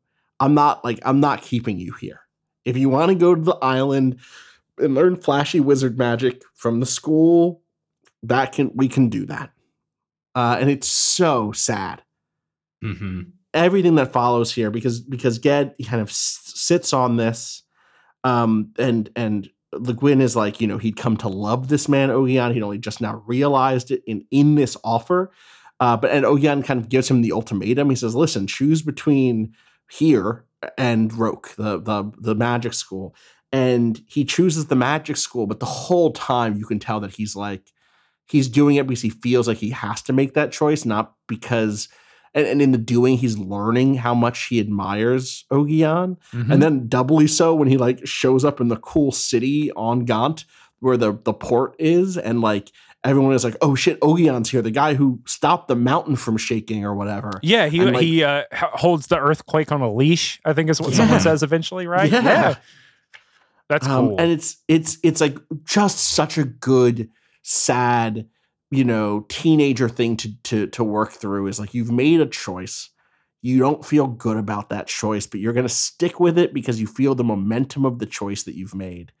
And you are instantly, you instantly realize and feel guilty about, or feel like you didn't take advantage of an opportunity you had. You quit a sport and then realize how cool the coach was. Or you quit a job and realize that like the slightly older teen who you worked with was actually like constantly being like giving you cool advice or like putting you on good albums or whatever. Now you don't have that person in your life anymore. Look, Ged's got to go to NYU, Austin. Okay, that's what's basically happening.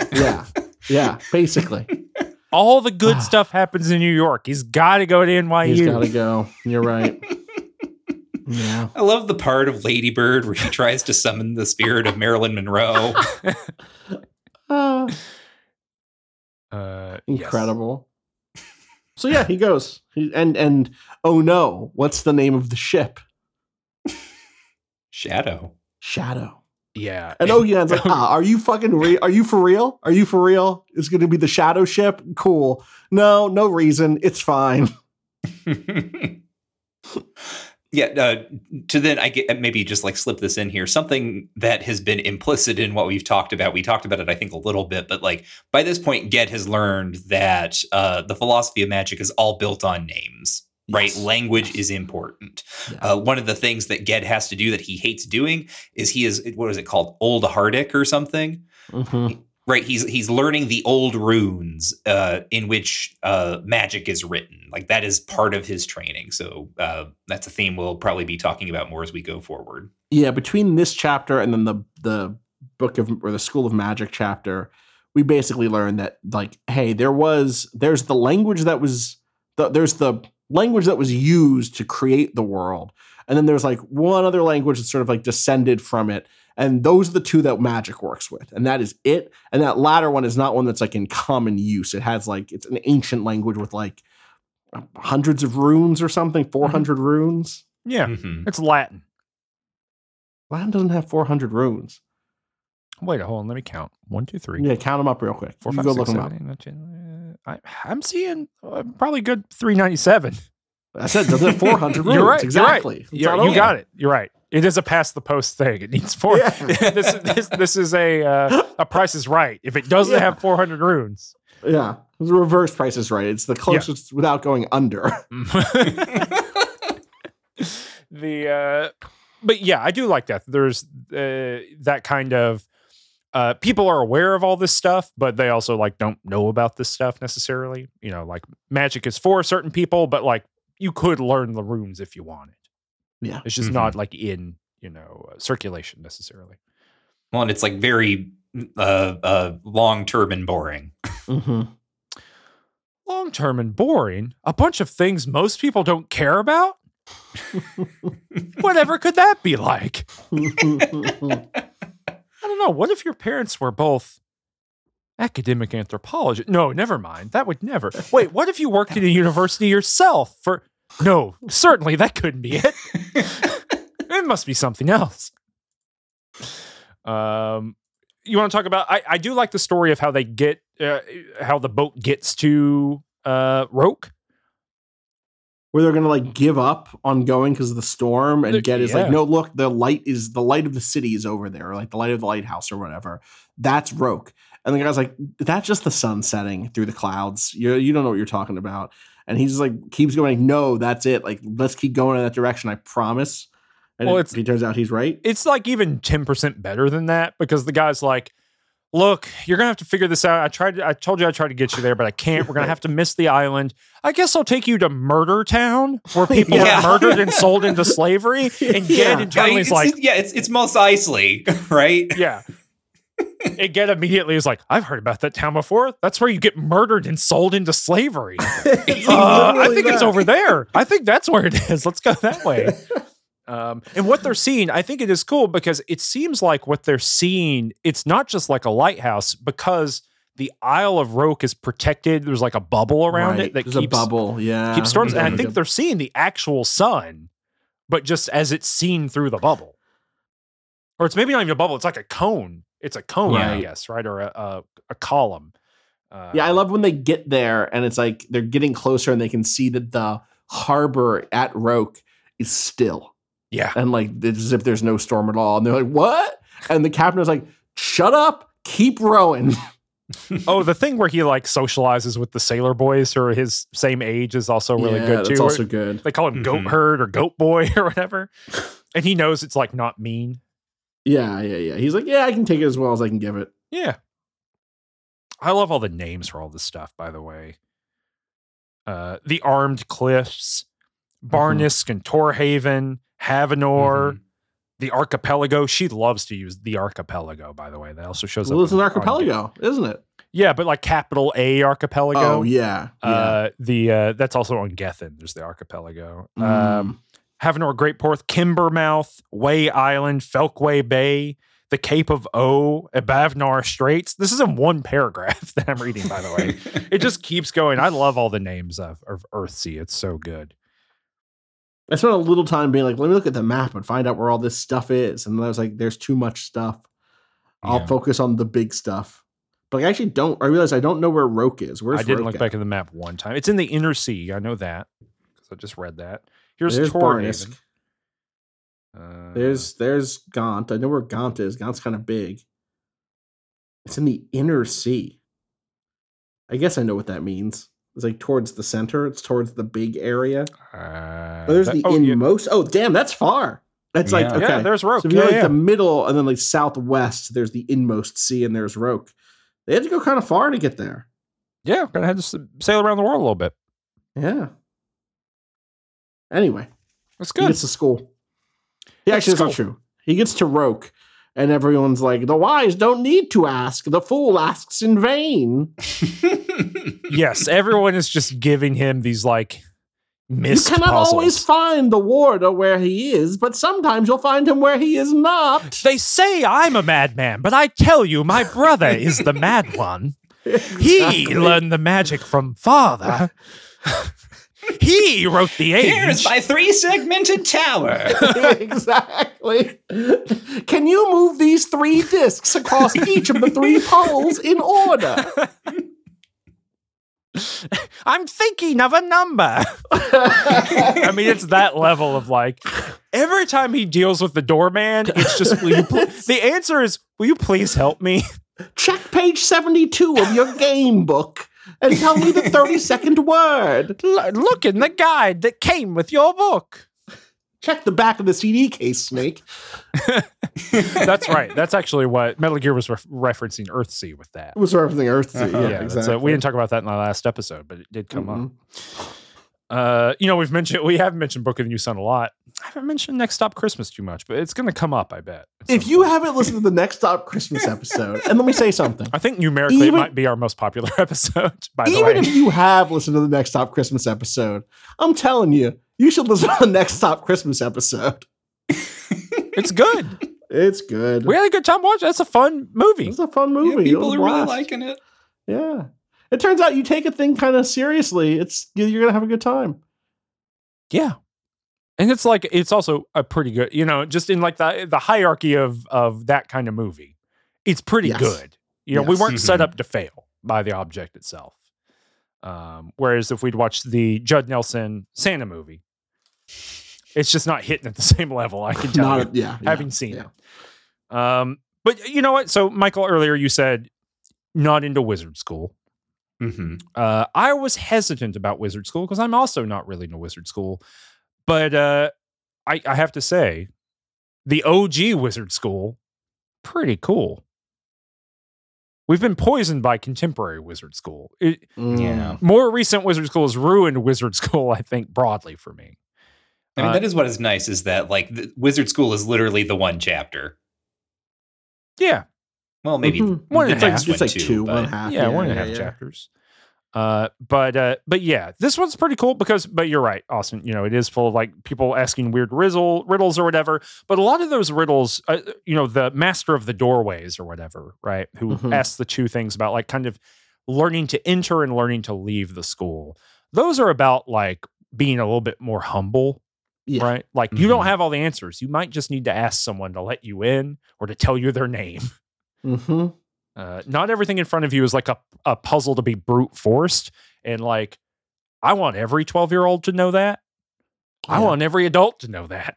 Yeah. The thing at the end of this where it's you can't leave until you told me my real name. And finally he comes up and he's like, hey, it strikes me that I can't leave unless I tell you your real name.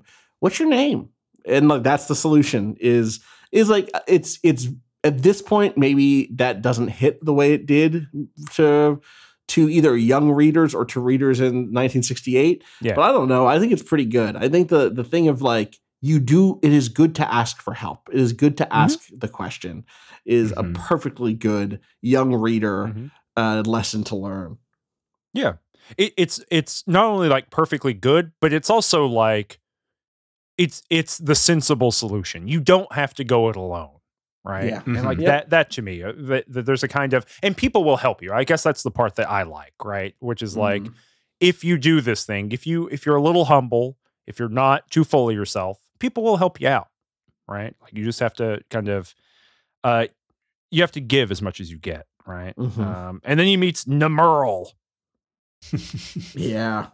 The thing that happened when he meets him and he's just like, Nemurl is the archmage and is like dressed all in white and stuff. But there's this like magical moment that actually kind of gets the illustration on the opposite page. This is on page 28, 29.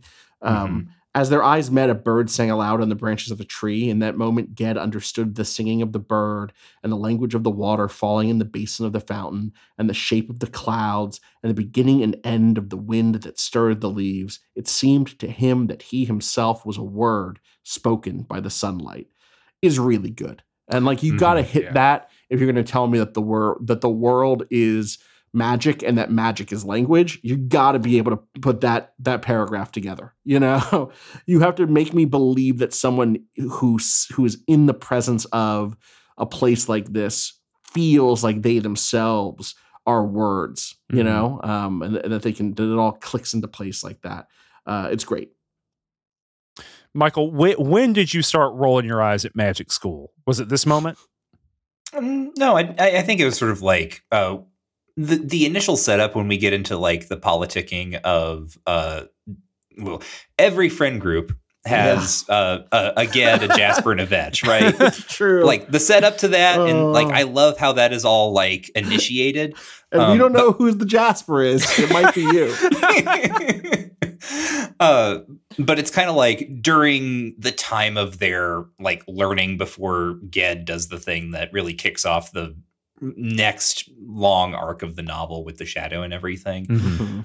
Just kind of all that. I was like, all right, like, yeah, you're learning stuff. They go in the winter, they go to like some tower and they do like the most boring type of studying, which is funny. But also, by the guy who's like all about names. That dude. Yeah, they go to the tower of the Isolate Tower. Yes, his name is so cool. Kurim Kamaruk is his name.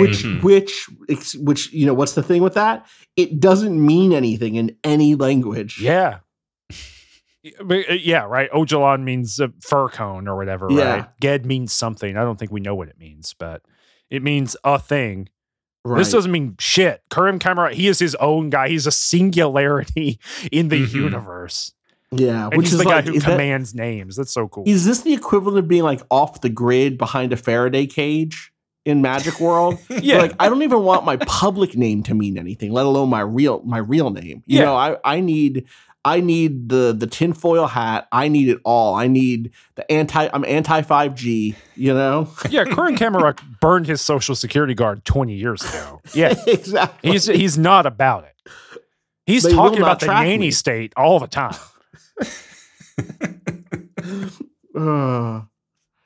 It's very funny. But this is where we also get that section that you're talking about, Michael, in the isolate tower, is where we get the really clear evocation of how magic works here, where it's like, all right, a mage can control only what's near him and what he can name exactly and wholly. Because say you wanted to cast a spell that said, let's freeze the ocean. Well, which ocean do you mean? Because do you mean the bay in this particular place, the inmost sea? Because the true name of the inmost sea is not the true name of the whole ocean, and no place can have two names, can have two true names, which again is a very freighted concept. There is, because of that, you can only extend your power but so far, basically. Which I think is like, it's a pretty clean laying out of the rules here that I think that we're going to probably come back to more than once, you know? Yeah, I was trying to think of like I was going to do my Alex Jones impression to see what Karin Kamaruk would be up to, or where he would be complaining about the Archmage Nemerl. Yeah, the Archmage Nemerl tells Nemerl's Raven. Instead of black helicopters, it's just Raven. It's his Raven. Yeah. He's watching me now. Terranon Uzbek. Now, I don't know about you, but I do not think.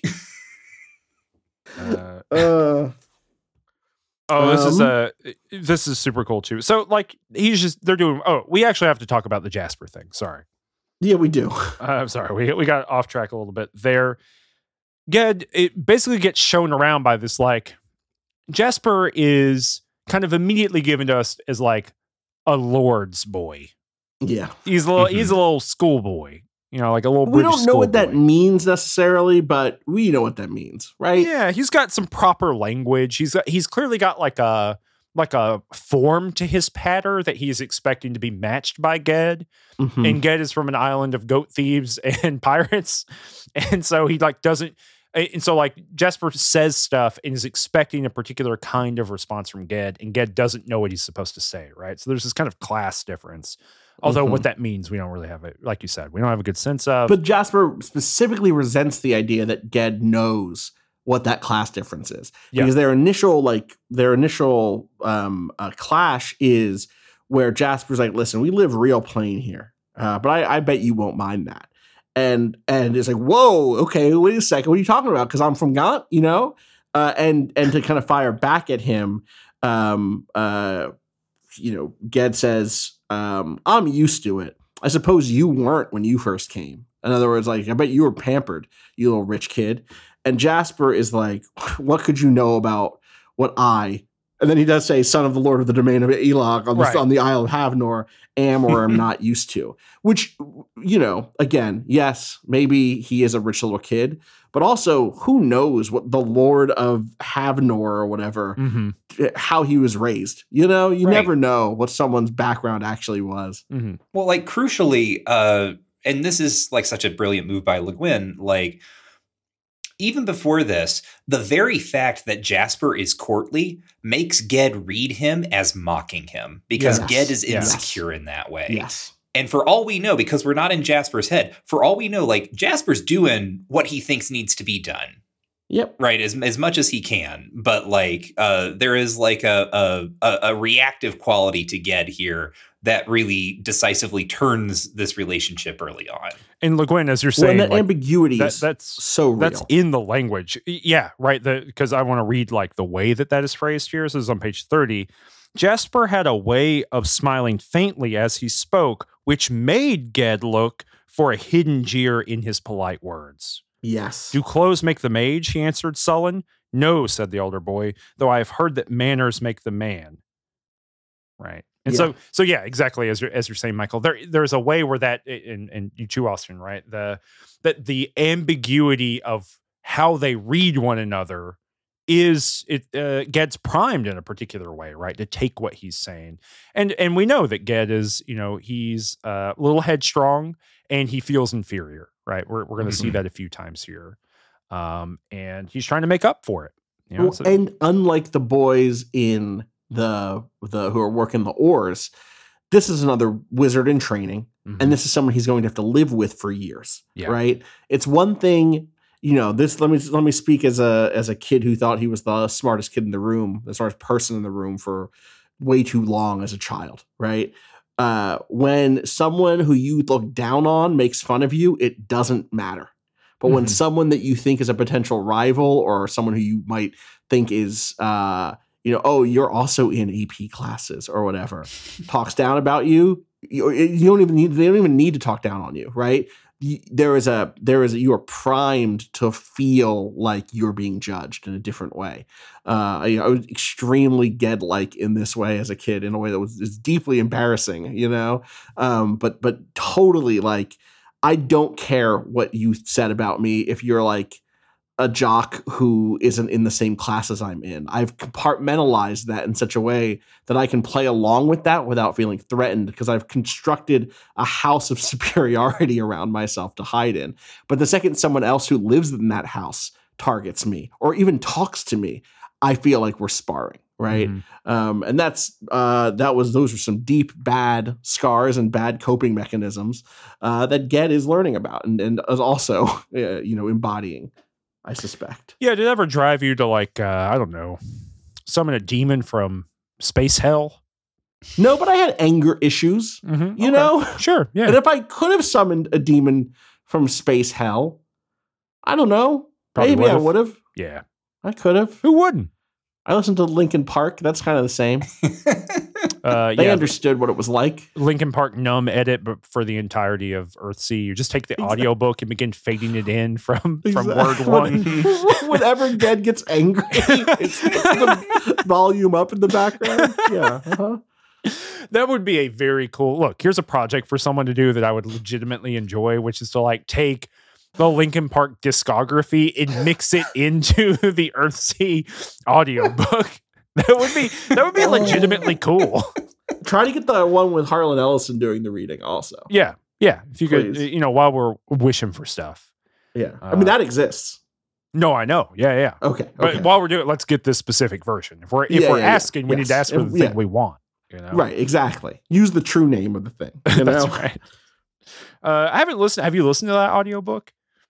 No, I have not. Maybe I heard like a clip of it, but I've not done the whole listen. It's not the one that's like widely available. So the last time I did listen to Earthsea a few years ago, as like a fun travel task. I was like, oh, let me re-listen to Earthsea. That's a good way of getting through that quick. But it was not the Ellison one. I should have searched it out at the time. Cool. Anyway, he's at the school. Yep, they meet Vetch. What do you think about Vetch? So Jasper's his like kind of rich kid pseudo frenemy. Yeah, and then he meets Vetch, who's like more his kind of guy. Yeah, so, if you don't like Vetch, I don't like you. I don't. Is he the Jonas of this book? Kind of. Right. I mean, he's my guy. Yeah, I'm about it. Yeah. Michael, what were you going to say? Well, I think Vetch is a little freighted because there is a bit of a stereotypical quality about him because he is. Hold on, I think I have it right here. Yes, he's a heavyset fellow. That's how we first get him, who said nothing much but shoveled in his food with a will. So that we get two scenes early on, and actually this. Again, it's kind of like nice that Le Guin doesn't do this every time that shows up that he's eating. Eventually, he gets to do other things, but this is like setting a tone that he is a particular type of character. He has very specific interests, and he is like, he's the fat black kid who has a heart of gold. Yes, yeah, right. That is what he is. Yeah. And he is kind of like content to chill out and eat his food while his friends have escalating power plays with one another, right? And occasionally he's like, guys, I don't know. I think guys. Maybe, come on. He does use the phrase, the food will stick to your ribs, which is the most like, I don't, is that a thing that people outside of America say? I'm not sure. It feels like an Americanism to me in a real way. Wait, what is the Americanism? The food will stick to your ribs. Oh, got you. Yeah. It's hard for me to imagine anywhere else in the Anglophonic world. I guess maybe Australia. I can imagine people in Australia saying food will stick to your ribs. It's hard for me to imagine people in England or maybe even Canada saying it. Yeah, I can't imagine a Canadian. Can you imagine like a French Canadian saying they're like just seems impossible. Hundreds of our Canadian listeners right this moment are like throwing down their phones in disgust. Hey, we love to say it, all right? We love to say it, okay? Oh, boy. That's right. Take that, Canada. We don't call them ribs, we call them side stickies. No, that would be Australia. Take that, Australia. We're coming for all of y'all. I'm simply wrong about this. This phrase goes back to 1603 at least. Someone, quote, that offered her such kindness as sticks by her ribs a good while after, from some book about food. I don't know. So, yeah. hate to make some guesses at the world, but yeah. No, I think we took it. Yeah, I see what you're saying. They stopped in the way that we call it 1776. soccer. No, It's it's like they started it. It's like the way that we call them sidewalks and they call them pavements. But like in Shakespeare's time, they called them sidewalks. Did they? Yes. The language split there, right? Huh. Yeah. Interesting. I mean, they weren't, strictly pavements meant something very specific, but like the sidewalk is the literal term. It's the place where you walk at the side of the street, right? Yeah. And then when they began paving them in Britain, they began calling them pavements. Yeah, as Americans, we have a more fundamental access to the English language. We understand the true name of what is at the side of the road, and it's a sidewalk. Uh-huh. God, I'm just applying the tools I'm given. I don't know what you're dismissing me about here. Okay, I'm reading the book and I'm reading the world through the book. Well, this is where we get that specific laying out of true name stuff even more. On 34 is where we get Ged talking to the master of changing, I think, and being like, "Hey, man, how can I make how do I make I can make a pebble into a diamond? What must I do to make the diamond remain a diamond? How is the changing spell locked and made to last?" Sorry, this is my Ged voice. I'm what do you call it when you like post a selfie with your new partner? I'm soft launching my new Ged voice. Can you give us a couple? Give us in Ged voice. I just had breakfast with a wizard. I just had breakfast with a wizard. Okay. So a little, almost like a he's like a white Ged. Also, by the way, I was wondering about. Yeah, it's white. That's Ged. Fine. I'm not going to police how someone sounds. They would not let me do a different Ged. I tried. They told me it wouldn't sell. So. You took it to the podcast council, and they're like, "Look, it's just not going to go. Yeah, it's just not going to go." If he sounds like he's from Birmingham, it's just not going to work out. And you're like, but that's actual Ged. Yep, that's what he's supposed to sound that's like. What he's not supposed to. If he sounds like he's from Houston, you're telling me it's not going to be Ged? And they're like, no. Oh, Houston Ged is great in my mind. It would be good. It'd be great. Be literally just doing this with black actors, just reading the lines as given would give it such a profound flavor, especially like black American actors, right? I think that would be a really cool way of doing it. Weirdly enough, I think that this could Earthsea could make for a cool stage play. Oh, it would be a great stage play. And I would not normally say that, but I think you could get a lot of this stuff because a lot of it's about like people talking to one another. Right. So anyway, that's my pitch: is everyone is from Houston. The old master murmured one word, "Tulk," and there lay a pebble, no jewel, but a rough gray bit of rock. The master took it and held it out in his own hand. "This is a rock, Tulk in the true speech," he said, looking mildly up at Ged now. "A bit of stone of which Roke Isle is made, a little bit of the dry land on which men live. It is itself. It is part of the world. By the illusion change, you can make it look like a diamond, or a flower, or a fly, or an eye, or a flame." The rock flickered from shape to shape as he named them, and returned to rock. But that is a mere seeming. Illusion fools the beholder's senses. It makes him see and hear and feel that the thing is changed. But it does not change the thing. To change this rock into a jewel, you must change its true name. And to do that, my son, even to so small a scrap of the world, is to change the world. It can be done. Indeed, it can be done. It is the art of the master changer, and you will learn it when you are ready to learn it. But you must not change one thing, one pebble, one grain of sand, until you know what good and evil will follow on that act. The world is in balance, in equilibrium. A wizard's power of changing and summoning can shake the balance of the world. It is dangerous, that power. It is most perilous. It must follow knowledge and serve need. To light a candle is to cast a shadow. He looked down at the pebble again. A rock is a good thing too, he said, speaking less gravelly. And then, if all we had was diamonds, where would we live? Mm-hmm. So, yeah, Cool. that's this. That's what's happening here, right? The wizards say, listen, it's hard to change a rock into a diamond for real, and it's dangerous to do that. And fundamentally, the illusion stuff is just illusion stuff. It doesn't change the rock. So, much to consider. Do we know what all 9 masters are? I don't know if they've been named yet, but we do get them all named, I think. Isn't it when he realizes that the door master is the last master? Yes. He goes over the big list. Yeah, I got him. A wind key, hand, herbal, chanter, changer, summoner, namer, patterner, and now master doorkeeper. Yeah. What's the wind key or the wind key? It's wind key. Is it the weather one? Is that he's the weather guy. It's literally wind key. Okay, sure. What's the master of the hand do? I don't know.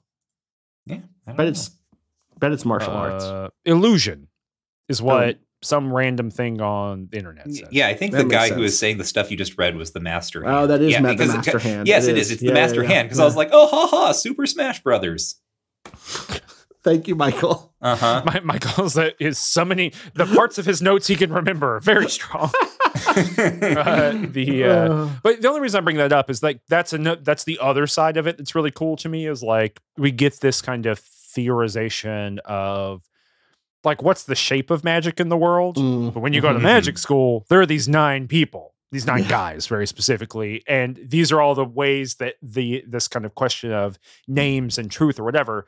Well, how do we split it up into the world where it's these 9 different ways? Yeah. And that's maybe just how Roke does it. We don't know enough yet, right? But maybe that's just the way the school has thought of it, or, maybe these are like not the 9 kinds of magic or whatever. But that was interesting to me reading it is that, Ogion gives us a view of magic in the world, right? It's the kind of like, again, going back to a thing you referenced earlier, Austin, but like, we're in the world of video games. And so we think about stuff in these terms a lot, right? But magic in this, in Earthsea is kind of on the ludus paideia kind of thing, right? From ludus meaning rules, paideia meaning free play, right? Magic has this kind of unchained, absolute, everywhere and nowhere nature on one side, and then this kind of, there's 9 types of mastery of magic here, right? There's some rules, right? And you got to like go and learn a bunch of names in order to like pass your test to be a wizard or whatever. So,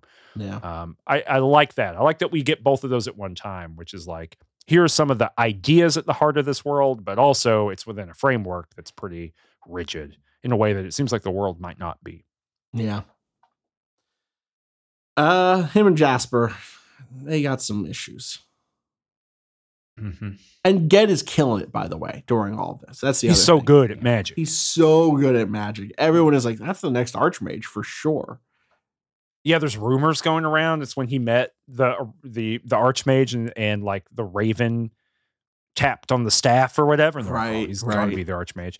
Oh, I love a really a small detail that I don't think is brought up as a detail. It just comes up often enough for you to pick it up.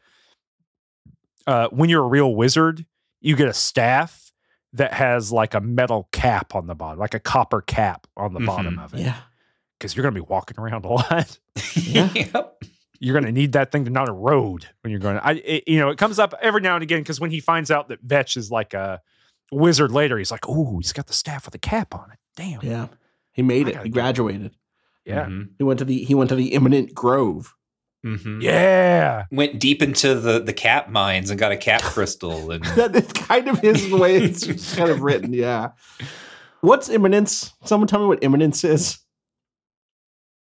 In this world, or like in a general sense? In a general, I know what imminence is. I'm asking for the reader when they read something called the Imminent Grove. Yeah, they got it. They're smart. Okay. They'll figure it out. No, being there, right? Yeah. An always grove, right? Imminent meaning either immediately there or depending on, right? This is IMMI, right? Imminence. I think it's IMMA. I think it's imminence. Is it imminence? Yeah. I'm pretty sure. Maybe I'm wrong. Imminent meaning almost there or shortly here, and imminent means self same, right? It is here, right? Think in terms of, I don't know, imminent critique or a critique that is made from the conditions under which it emerges. From the world. Yeah. Not transcendent, not beyond the world, not which I think is interesting here in this world of hey, there's a as we're about to learn, there may be worlds beyond this world. There may be places unnamed yet. Here is the grove of this place, Mm-hmm. We want to talk about Ged and Jasper getting into trouble? Is that the next big thing? Yeah, they go to like the Harvest Festival or whatever. Yeah, there's a bunch of little festivals throughout this. They hang Jasper's out. needling Ged. Mm-hmm. Yeah, but Ged did not stop to think why Jasper might hate him. He only knew why he hated Jasper. Great line. Yeah, because he's 14 or whatever. 14-year-olds. Yeah. Yeah. I love the way that kind of standoff happens, though, right? Because Ged's like, or Jasper's like, you can't do shit about magic. Oh, you know what? Actually, I want to, before we get there, on 38, we get the Lord of O and the Lady of O. I was going to say, and at some point he picks up the Otak. Yeah, he also gets the Otak before that. He does get the Otak, which is a little friend, a little shoulder-mounted familiar. Yeah. Shoulder-mounted makes it sound like it's the plasma cannon on the mounted on the Predator. It's not like that. Ged's got heat vision, and he shoots the Hoeg, the Otak, because that's its real name, right? The Hoeg. Yeah. Ged has a recording of a laugh that he plays back. It's all corrupted and weird. Yeah. We should watch Predator. Ha ha. You don't think that's it? That's it. No, that's I think he did that to Arnold. Ha ha. He does. He nailed it. Yeah. Why did he giggle? I've never thought about that. Why the Predator had a recorded giggle to do? He records it from when he's like hunting the. You remember the whole thing starts with him killing like the drug kingpins or whatever, the drug traffickers in the jungle. They're just hanging out and laughing, and he's recorded one of them laughing. Is that real? I believe. Are you making that up, or is that true? I believe this is true, because that's the whole thing, is he can like record stuff with his right. Because he tricks him. He tricks one of the wrestlers later. Yeah, or maybe he records one of the guys laughing and plays that back. But isn't there like a little image of him laughing too? Maybe. Am I making that up? That there's like almost a RoboCop style like pixel image of the Predator laughing? Like you're right. There is. That's true, right? I'm not making that up. It's like him giggling as he's blowing up his body. He's blowing himself up. Yeah, you're right. It's the countdown is happening. Yeah. So he had and it's like 80 yards in. You're right. This is just him laughing like a weirdo. No, it's way weirder than that, actually, because it ends up becoming like a twirly mustache evil guy laugh. He's got a top hat on and a monocle and spins around. Basically, he's doing Dudley like Do-Right versus the Predator. Yeah.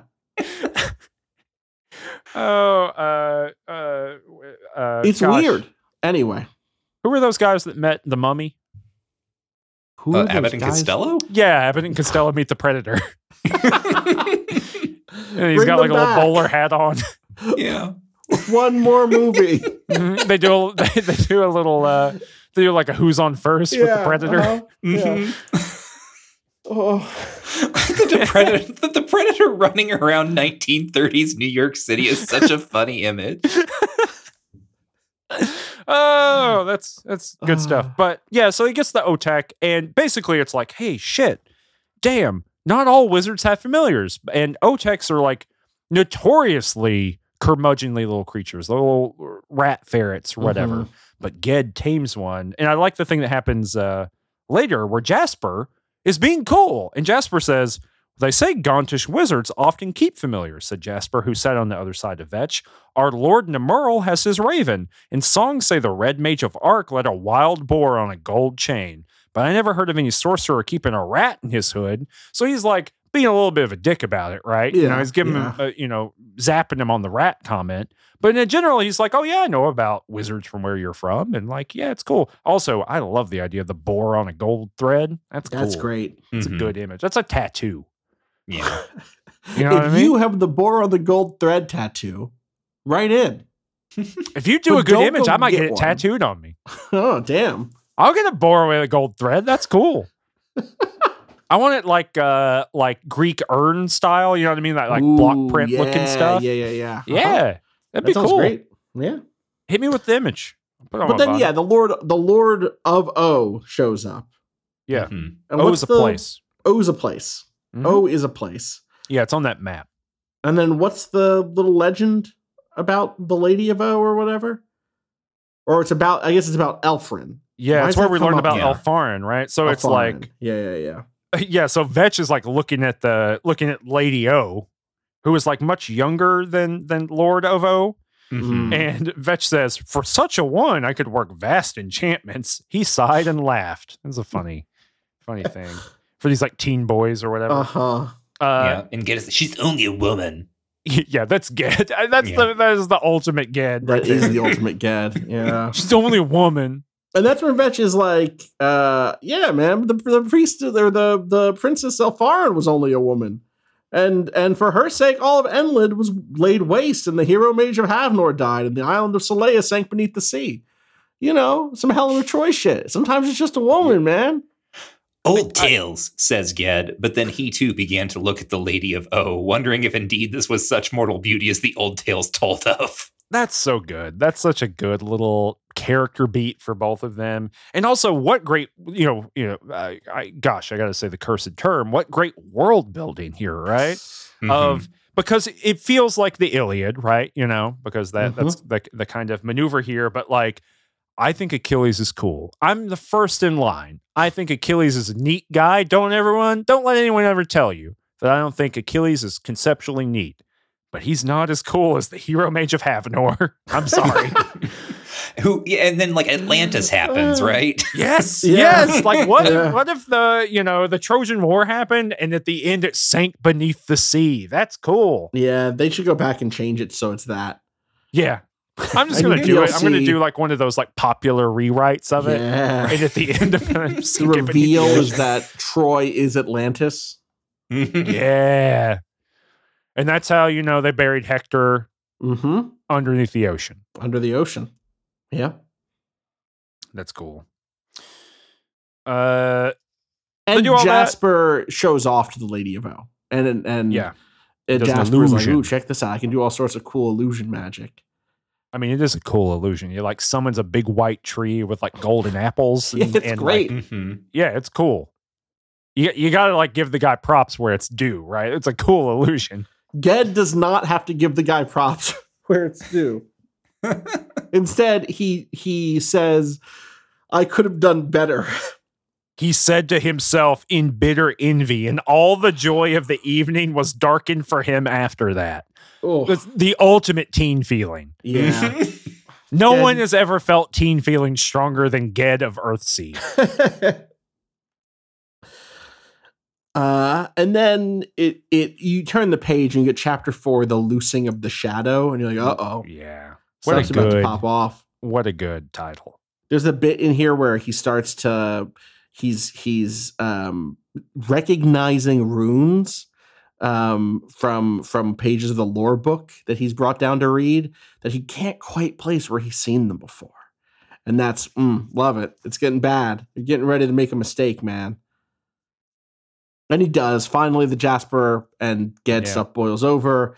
He makes fun of Ged for not being able to fly because, of course, Ged's the kind of use name that he uses is Sparrowhawk, and so you can't even fly, man. And they kind of go back and forth, and Ged is basically like, I will match anything you do. In fact, I'll do better. Give me a challenge, right? Yeah, it's really, this whole conversation is really, you ain't shit. No, you ain't shit. It really is. Yeah. And so Jasper's finally like, fine. I want you to like summon something for me. He's like, what do you want me to do? And he's like, I don't know, summon a spirit from the dead for all I care. And that is a real, like, you don't know how to do that. That is no one can do that. No one can do that. That's a disengagement maneuver inside of a teen argument. You know what I mean? It's like saying, go win the Super Bowl. You know? Yeah. It's like, it's not going to happen. You can't go pitch a no-hitter about it, then why don't you? Exactly. And it's like, he can't do that. That's not a thing that anyone can do. So it's actually a way of de-escalating the situation and escaping from the fight, you know? Except you fucked around and said this to Ged, who learned some stuff he shouldn't have. Yep. And Ged is like, yeah, meet me out by the Grove or whatever. Meet me outside. Meet me after school in the Grove. Exactly. Oh, it's actually the Knoll. So that there's a right. Not I've got some thoughts about this Knoll, y'all. Mm-hmm. Oh, yeah? How many people are on it? Well, I've heard it's grassy, and I'm It's a second concerned about wizard. what people are doing there. Can you imagine if Stephen King like this suddenly briefly became about the JFK assassination? Yeah, I can. It's just an incredible. That in that moment, Ged released a darkness into our world, crossing into a knoll of another sort. Well, no, there's all this like talk of like a world tree essentially, because that's the little model that Jasper summons, the illusions Right. like of this legendary mythic world tree, and the Knoll is like this mystical place. Mhm. I have no reason to believe this. This is just something I came on. I think maybe the Knoll is like the rotted tree stump of the world tree. That's what I think. That's what you think. Okay. Sure. It's just I have no reason to believe that. I just think that would be cool. Mhm. Yeah. Okay. I mean, and it would sort of add a little bit of weight to like why what happens here happens here. Yeah, exactly. yeah. Yeah. Yeah. And like why Wizard School would be here and like all Yeah. this, right? Yeah. I think I it's like neat. it. That's fun. That's my fan fiction. Or maybe that's like canonical. And Or maybe it's the thing you read 20 years ago that is. sucking That's forward exactly what back I was into gonna your say. mind. Yeah. now that I'm thinking about it, can I pitch y'all on something? Yeah. So what if the baby was the baby? Oh my God. I've been thinking about that since like that episode. Mm-hmm. What do you mean the baby? The baby, like the Ballanders and baby? Dr. Talos had the baby, and they had the baby pig and the baby. Yeah. And then in Ballanders' bedroom, there was the baby, I think kind you of pitched baby. this then. Oh, did I? I'm pretty sure. Oh, yeah. If not Okay. in that episode, then the episode after. All right, fine. Okay. And I think I said, yeah, sure. Could be the Okay. baby. All right. Fine. Whatever. You're still thinking about it? I don't know. Let's talk about It's Jasper been or whatever. months. Let's talk about Jasper. We don't need to talk about it anymore. Oh no. I've introduced a bitterness into Cameron's heart. Cameron's going to go to bed being mad at me. We're going to have to duel over on the Roke Knoll. I think all the joy of the evening's darkened out for me after this. Oh, I see. But no, yeah. So Jasper, as you said, it's like meet me at the Knoll, Yeah. and then they do it, and then wouldn't you know it, that Ged summons up a dead demon or whatever it is. Well, he doesn't. He does summon Elfarin Yeah. or a woman. He summons a woman. right. Importantly, it's creepy. He says her name a few times. Then the shapeless mass of darkness he had lifted split apart. It sundered, and a pale spindle of light gleamed between his open arms, a faint oval reaching from the ground up to the height of his raised hands. In the oval of light, for a moment, there moved a form, a human shape, a tall woman looking back over her shoulder. Her face was beautiful and sorrowful and full of fear. Only for a moment did the spirit glimmer there. Then the sallow oval between Ged's arms grew bright. It widened and spread, a rent in the darkness of the earth and night, a ripping open of the fabric of the world, though it blazed a terrible brightness. And though that bright misshapen breach clambered something, and through that bright misshapen breach clambered something like a clot of black shadow, quick and hideous, and it leaped straight out at Ged's face. So it's like he builds this portal out which this woman, like that's her, right? Like Out of which a magical train appears. Dude, And on it is a disaffected millennial. And she looks over her shoulder and she's sad because you ate the other donut. You ate all the donuts. She And- says, "Oh my God, when you've had enough sports, I've got more. I've got more. And then disappears. But the portal stays open and this little shadow goblin crawls out. It's rad. It's rad. It's so scary. Like for no reason. This is the Faustus legend, or at least like I think it's like an intentional riff on that, right? This is one of the things that Johann Faustus, who was a historical figure and purported alchemist and wizard who wandered around Europe in, I think, the 1400s, becomes the basis for Christopher Marlowe's play Faustus, and also Goethe's Faustus. One of his kind of famous feats is summoning the spirit of Helen of Troy at the court of an emperor. Oh, wow. I didn't know that. It is directly this. Yeah, this is so the most famous lines from Marlowe's play are when Faustus conjures her up and then he falls in love with her, right? Is this the face that launched 1,000 ships, right? Right. Okay. Sure. I mean, this is a cool thing that Le Guin does. You know, I said earlier that my favorite book of hers is Rocannon's World, which is her first, or it's not actually her first novel, but kind of her first major publication, I guess I should say. And I think certainly her first science fiction novel. And the first 50 pages of that are doing a similar thing to this in what you just described, Michael, which is like taking kind of cultural myth or legend and then folding that into another genre form. So what happens is like aliens come to a planet of sort of like humans. You know what I mean? They're close enough to humans. And the story's told from the perspective of like a princess. And she gets on the spaceship and she goes and hangs out with what she believes are like dwarves and gnomes, right? Mm-hmm. And she hangs out with them for a night. And then they give her a necklace of these jewels and all kinds of things. And she returns to her people and like 70 years have passed. And so it's playing in the form of the fairy tale, right? You know, you sleep for a night and it's been a year, that kind of thing. But it's folded into a science fiction story. And then there's a big time jump and the Rocannon shows up, our kind of main character.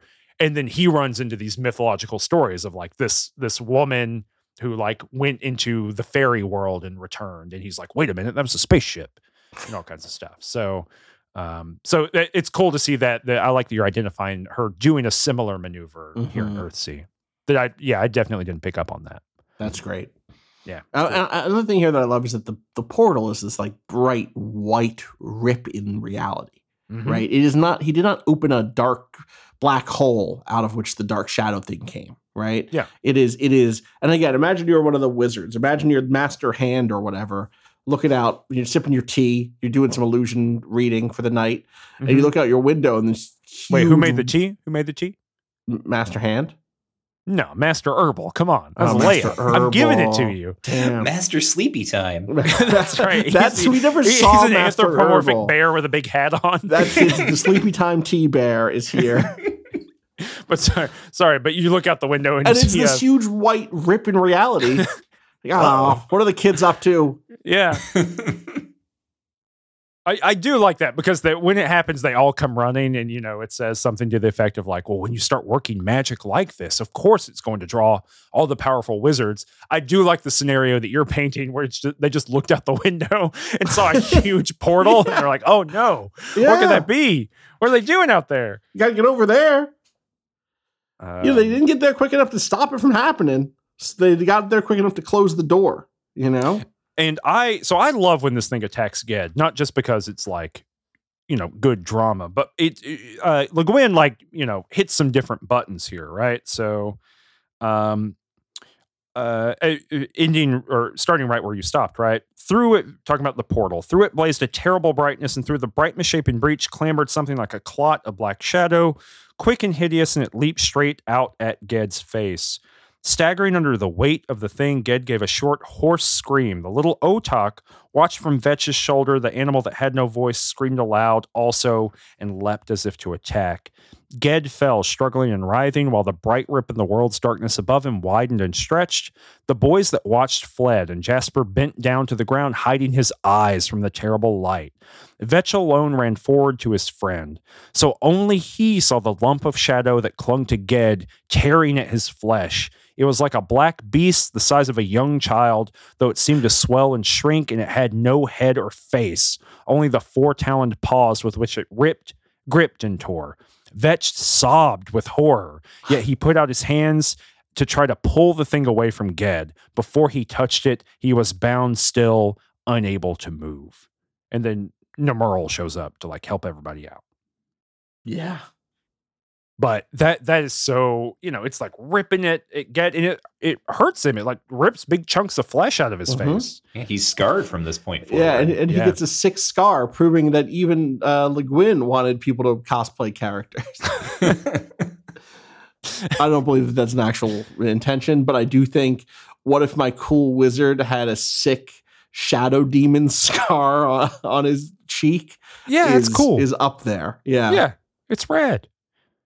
But yeah, so that all happens, and Nemurl comes, and so Ged is messed up, and Ged's messed up in 2 ways. One, because he's been like attacked by this creature, and it scurries away. They kind of drive it off, right? Mm-hmm.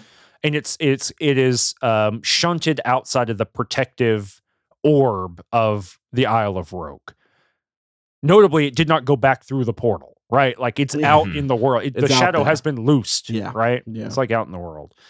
But so what's cool is that Ged is hurt physically, but also is like energy drained from having done this, right? Much like the fog stuff back in his home island, right? It like took a lot out of him, and he's dead essentially. Like Ged is mostly dying, and Nemurl takes his staff and gives him a little plonk on the old noodle and like on the heart, I think, and brings him back to life. And essentially trades his life for Ged's, right? That's the way we're supposed to read that. Yeah. Like, what if in the first Harry Potter book, Harry got Dumbledore killed halfway through? Yeah, and felt bad about it. Mm-hmm. Right, because that's the third wound, right? Those first 2 wounds are real. But there's also the third wound, which is that like after he finally wakes up from what seems to be a magical coma, he struggles to learn the way he used to learn. He stops picking things up as quickly as he could. He, in fact, doesn't want to use magic at all. This is the like give himself over to the archive stuff you were talking about before, where it's like, couldn't I just be the sort of wizard who doesn't do magic, but who like does research instead? Like, I don't want to do field work anymore. It's too I'm a dangerous. Research wizard. Yeah, exactly. I use a telescope. Exactly. I mean, that is cool because he's like, that's one of the things that research wizards do, apparently, is they look at the stars to try to find ancient names that people have forgotten. That is cool. It is cool. That seemed like an all right way to live. But, this is the guy who the Raven said was going to be the next Archmage or be an Archmage, right? Mm-hmm. This is the guy who everyone talked about being so sick at magic that like he was, he's not quite chosen one narratives, right? But like, oh, you have a way with this stuff. Right. Well, everyone knew that he was getting special lessons from like every teacher. Right. Which, by the way, is part of how this went wrong, which we kind of glossed over, is that he learned some stuff he shouldn't have learned. Besides the stuff with the Ogion book, he also, some of the masters would teach him stuff that he probably shouldn't have known yet, right? Master Hand drew that line. I think it was Master Hand was like, listen, a rock is a rock. Changing a rock is a big deal. But there was another master who kind of like gave into his proddings, right? And was like, oh yeah, I'll let you know about that stuff. I forget which one, because it's like, and he'd come to regret that. Not sure which one. Damn. Didn't write it down. Didn't write it down either. Yeah. It's one of them. Nemurl dies. They get a new Archmage. What is his name? Ginshur, which is a cool name. But Ged's not around for any of that. He's catatonic. Yeah, he's like in a coma for a while. And as you said, when he wakes up, and it's a long time, it's like months and months. And when he wakes up, he has a really hard time speaking, and he has a really hard time kind of doing the somatic components, right? Moving his fingers and things like that. And he also, one of the things that is highlighted for us is that it's not that he's less talented with magic, it's that he is more fearful and careful about it. That, it's kind of the thing of like in MMA, like I don't know if this is true or not, but I've heard people talk about, and like seen people talk about this. Danny has explained this to me before. I'll name and shame if this is incorrect. Danny has told me before that like if in a match someone kicks and like breaks their leg, for example, you just won't ever kick that hard again. There's like a psychological bone deep thing that happens where it's like you just know what your limit is, and it actively impedes you from kind of hitting as hard or kicking as hard as you could have before. And that's kind of what happens to Ged. Like he understands what the limits of magic maybe should be, and he's really fearful of them. Yeah. I know it happens in other sports. I've heard like KD say after he messed up his Achilles, he couldn't. He felt like he couldn't put the same pressure he put on it that he used to, and then he had a game where he was forced to do it because like it was make or break game 7 type stuff, and he did it, and it's like it gave him the confidence to play the way he used to again. Oh, interesting. Which is interesting. It's like you can it's a psychological, wall, but you can break through the wall. So Ged just has to break through the wall. Ged just really needs a hard game 7, Ged just needs to summon another dead person again. Yeah. It can't go wrong a third time, right? Couldn't go wrong again. No. Just bring the Murrow back. Even Steven. Yeah. I know the way to solve this is the most 13-year-old way of doing it, right? I know how to do this one. Uh-huh. I'll bring him back again. Full Metal Alchemist. Sure. Full Metal Alchemist. That's what that's about. It's fine. Yeah, Don't worry about it. It's like taking him to the pet cemetery, Cameron. It's there we go. Thanks. Yeah, it's basically, Sorry, there's a generational gap here. The kids these days just care about the Elric brothers. They don't care about any sort of pet cemetery. They don't care about little babies coming back to life. That's right. They don't get it. Mm-mm. Back in my day, we cared if a World War II veteran came back to life as a demon. No, that's also Full Metal Alchemist. Yeah, that's also Full Metal Alchemist, weirdly enough. Yeah. Oh, maybe we can meet in the middle. Maybe two cultures can meet in the middle. The youth and the elders. We could find a way to agree on World War II veterans. God. And that Full Metal Alchemist got the big robot fella in it. He's a suit of armor. Yeah, that's okay. You not know the premise of Full Metal Alchemist? I know. Let's see. I know 3 words. Full. Yeah. Metal. Yeah. Alchemist. Yeah. Full Metal Alchemist is. I know a 4th one. Hold on. By the way, what is it? Brotherhood. That's wow. Yeah, you got me there. It's about 2 brothers, and his title is the Full Metal Alchemist. He gets that from like the Alchemy Guild. Who is he? Is it the robot or the other one? It's the other one. It's Edward, Elric, and Alphonse Elric. They lose their mother, but because they are like, I know what alchemy is, we can bring our mom back to life. Yeah, okay. I played Dark Souls 3. I know. I get this. Yeah. And so Ed loses his arm in exchange for trying to bring his mother back, and his younger brother Alphonse loses his whole body. But before he dies, his older brother Edward binds him to a suit of armor. So that's how he's living. That's pretty cool. Is he like a little kid in the armor? Yeah, it's a little kid. It's his younger brother. Yeah, he's like this 12-year-old boy who's just like a ghost, basically bound to this suit of armor. That seems depressing. It's yeah.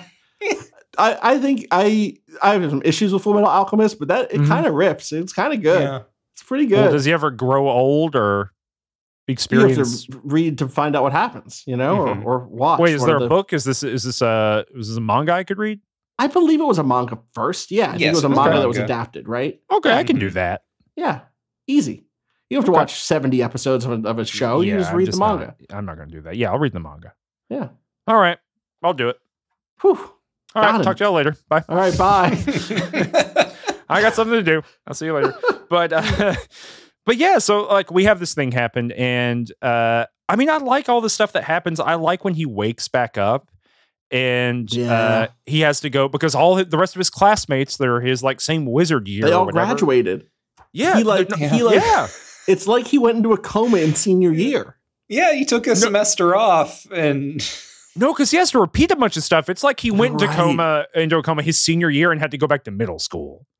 Yeah. He's like in the 8th grade. I guess you're right, because he has to go back out to the tower. Yeah. Yeah. But he's hyped about that this time. He gets the thing, right? Where you're like, damn, I wish I could redo college. And he gets to do it. Yeah, he does. I can't wait to not talk for a year. That's how I got through college. I just stopped talking. Really? You were like, I'm done. Yeah, that's me. Closed mouth Austin. God, does somebody have that? Wait, don't we learn that someone's name is? Oh, it's Ogion, right? Ogion's name is like closed mouth. Yeah, because he's Ogion the Silent. Yeah, Ogion the Silent. Yeah. And the word means like closed mouth. It's great.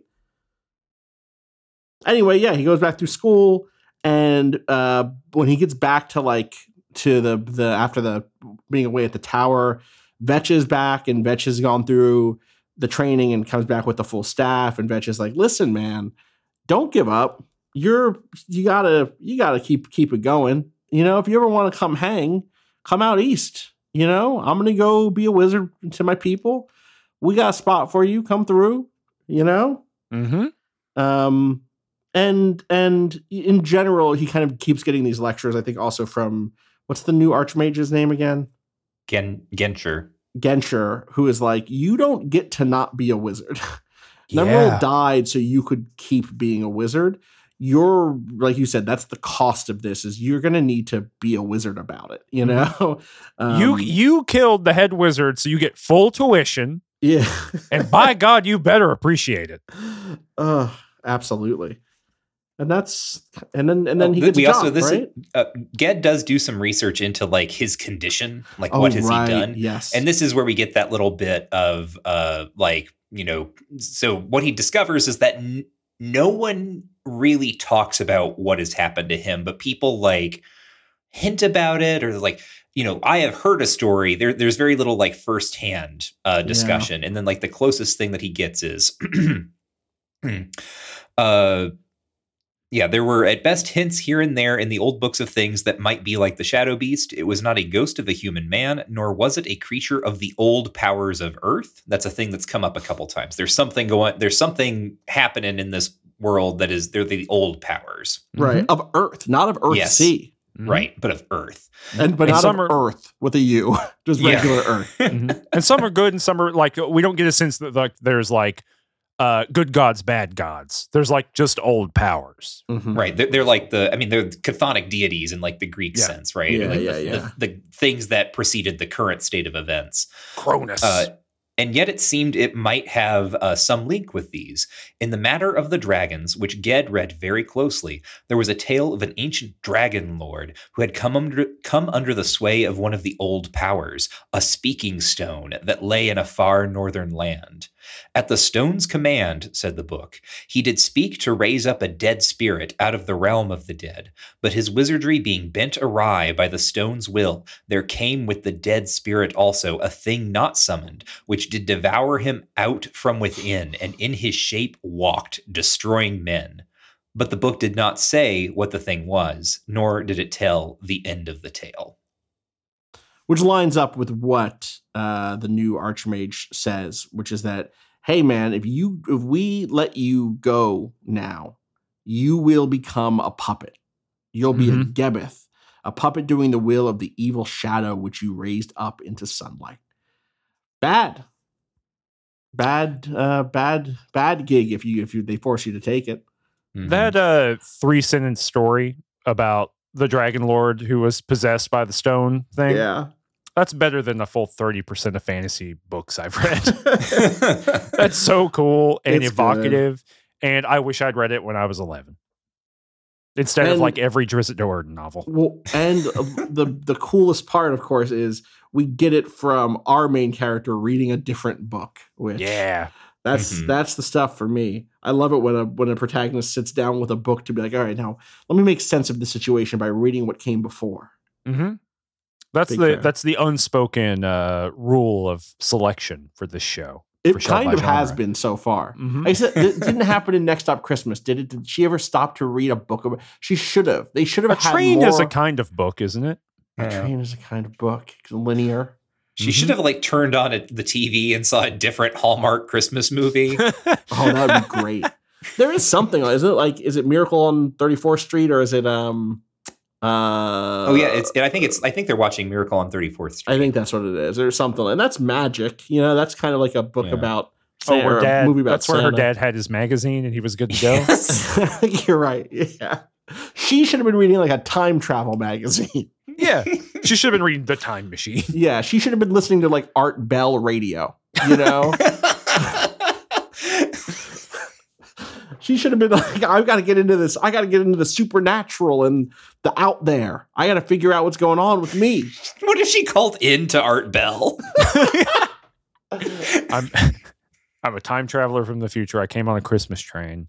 No, I thought you were going to go the other way where it's like she had to like shoot Christopher Lloyd with a silver bullet. I thought we were going to go the opposite, which like honestly, that would be my inclination.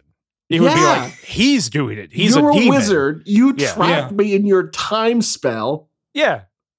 She should go to the library and been like, what are wizards weak to? This is the Stephen King novel, by the way. This would happen in any given Stephen King book. Yeah. Anyone who gets sent into the past in a Christmas train or any kind of holiday-oriented train in a Stephen King book, they're going to the library immediately. They're going to look at 100%. microfiche. And then it's like, oh, she's melting down the like wedding rings of her parents or something. You know what I mean? She has to get the silver from something. Yeah. Or that's in her Christmas box is like some sort of old silver pendant that she can, you know? It's Aunt Mert's silver pendant that Aunt she Mert's, gave to her as a Christmas gift. Yes, right? yes. I think this is pretty close to the plot of Silver Bullet. I think we are just remaking Silver Bullet. Have you thought about having a child in a powered wheelchair yet? That's the other part of Silver Bullet. Who's Gary Busey going to play? We could also get that going on. He's on a second train. You don't want to know what holiday that one goes to. Counter train. Gary Busey's on the like Labor Day train. You know what I mean? It's just he was like, it's the only one I could get. Yeah. I was in the Labor Day spirit. It's just him, and he's got like a bunch of hot dogs strapped to his chest. Looks like a dynamite vest. There's deals on cars. I had to buy a washing machine, but here I am. I'm ready. Hey, if you go to patreon.com/rangetouch and you give us some amount of money, you can hear the bonus episodes for this show. Very soon, we'll have a bonus episode up of us talking about Legend. But if you do that also, you get access to the full bonus episode catalog for our other show, Just King Things, where we watch adaptations and other stuff of Stephen King. And Silver Bullet's one of those. So if you want to hear about Gary Busey helping his wheelchair-using nephew kill a werewolf, there's a whole movie about it. With nostalgic... Go ahead, Michael. With nostalgic narration from a sister character that suggests that the kid dies. Oh, I forgot about that. Yeah, it does imply that sometime after the film, he perished. And I believe that narration, doesn't that happen early in the film? Well, or is that at the end? She begins the film, and then at the end, after they've killed the werewolf and they're all like hugging each other, then she's like, and that was like the memory of my beautiful brother. Good night, whatever his name is. Yeah. And it's like, wait, he died? I just want to be clear to the listener. I know you're thinking like, oh, I want to listen to Michael and Cameron talk about Stanley Kubrick's The Shining. No, you don't. That's not why you're signing up for this. No. You want to hear them talk about Silver Bullet. You want to hear them talk about A Return to Salem's Lot. That's what you want to fucking hear. Yeah, you want to hear me talk about Graveyard Shift and give a very rational and logical and substantive argument about why it is the definitive American film about labor. Yeah. That's happening over there on patreon.com/rangetouch. Hey, guess what happens here at the end? He solves a little puzzle with the old doorkeeper again that we talked about earlier. Let me read it. When he left it again, he's talking about the school. When he left it again, he wore a heavy, dark blue cloak, the gift of the township of Low Torning, whereto he was bound, for they wanted a wizard there. He carried also a staff of his own height, carved of yew wood, bronze shod. The doorkeeper bade him farewell, opening the back door of the great house for him, the door of horn and ivory, and he went down the streets of Thwill to a ship that waited for him on the bright water of the morning. It's like here at the midpoint of the book, he's a wizard. He's going to do his wizard appointment. The Wizard of Earthsea. His wizard's first job. I guess not the wizard. Yeah. But yes, you're right. He's on his way to work. He got the contract. We've got you a placement. Yeah, exactly. Exactly. His he got a postdoc appointment. Yeah, his postdoc. I was trying to think of what is it for doctors? What's the thing that they do? Residency. Yeah, residency. Michael, help me out here. Dwarf, horn, and ivory. Oh God, that is something. Uh-huh. What is that? I gotta look it up. Hold on. Yeah, let's do a search. It's that a is gate, something. right? Gates of horn and ivory. Gates True of dreams and false dreams. Mm-hmm. There we go. It's in the Odyssey. And it's in Sandman, right? It is in Sandman. That's where I know it from. Yeah, that's where I know it from also. Yeah. Yeah, but aren't the gates of horn and ivory? Aren't those the gates to hell in Sandman? I don't remember that specifically. I don't think it's the gates to hell, but maybe I'm misremembering. Sandman, horn, and ivory. Let me see. No, oh, maybe he passes out of the dreaming through one of those gates when he goes to hell. When he goes, That's it. I remember they were associated with. It's on the dreaming side. Yeah. Yeah.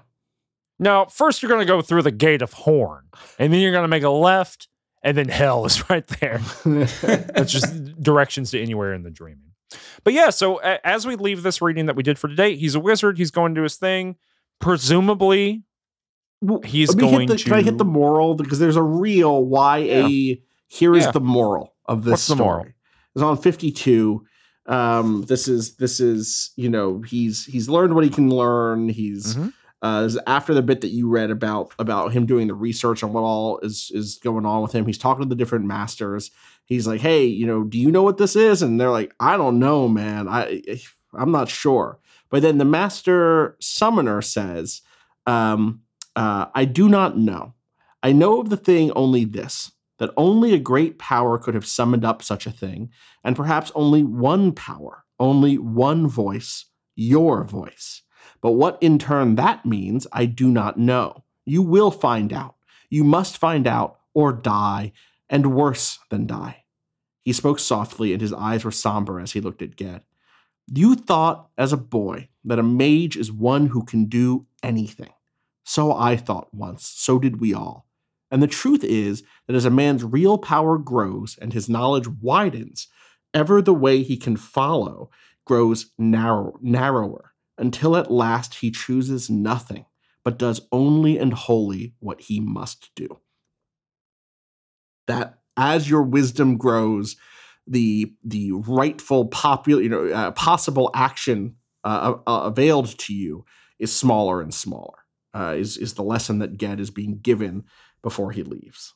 Mm-hmm. You got to do the thing you got to do. You're smart enough to know better. Mm-hmm. We'll see if it sticks.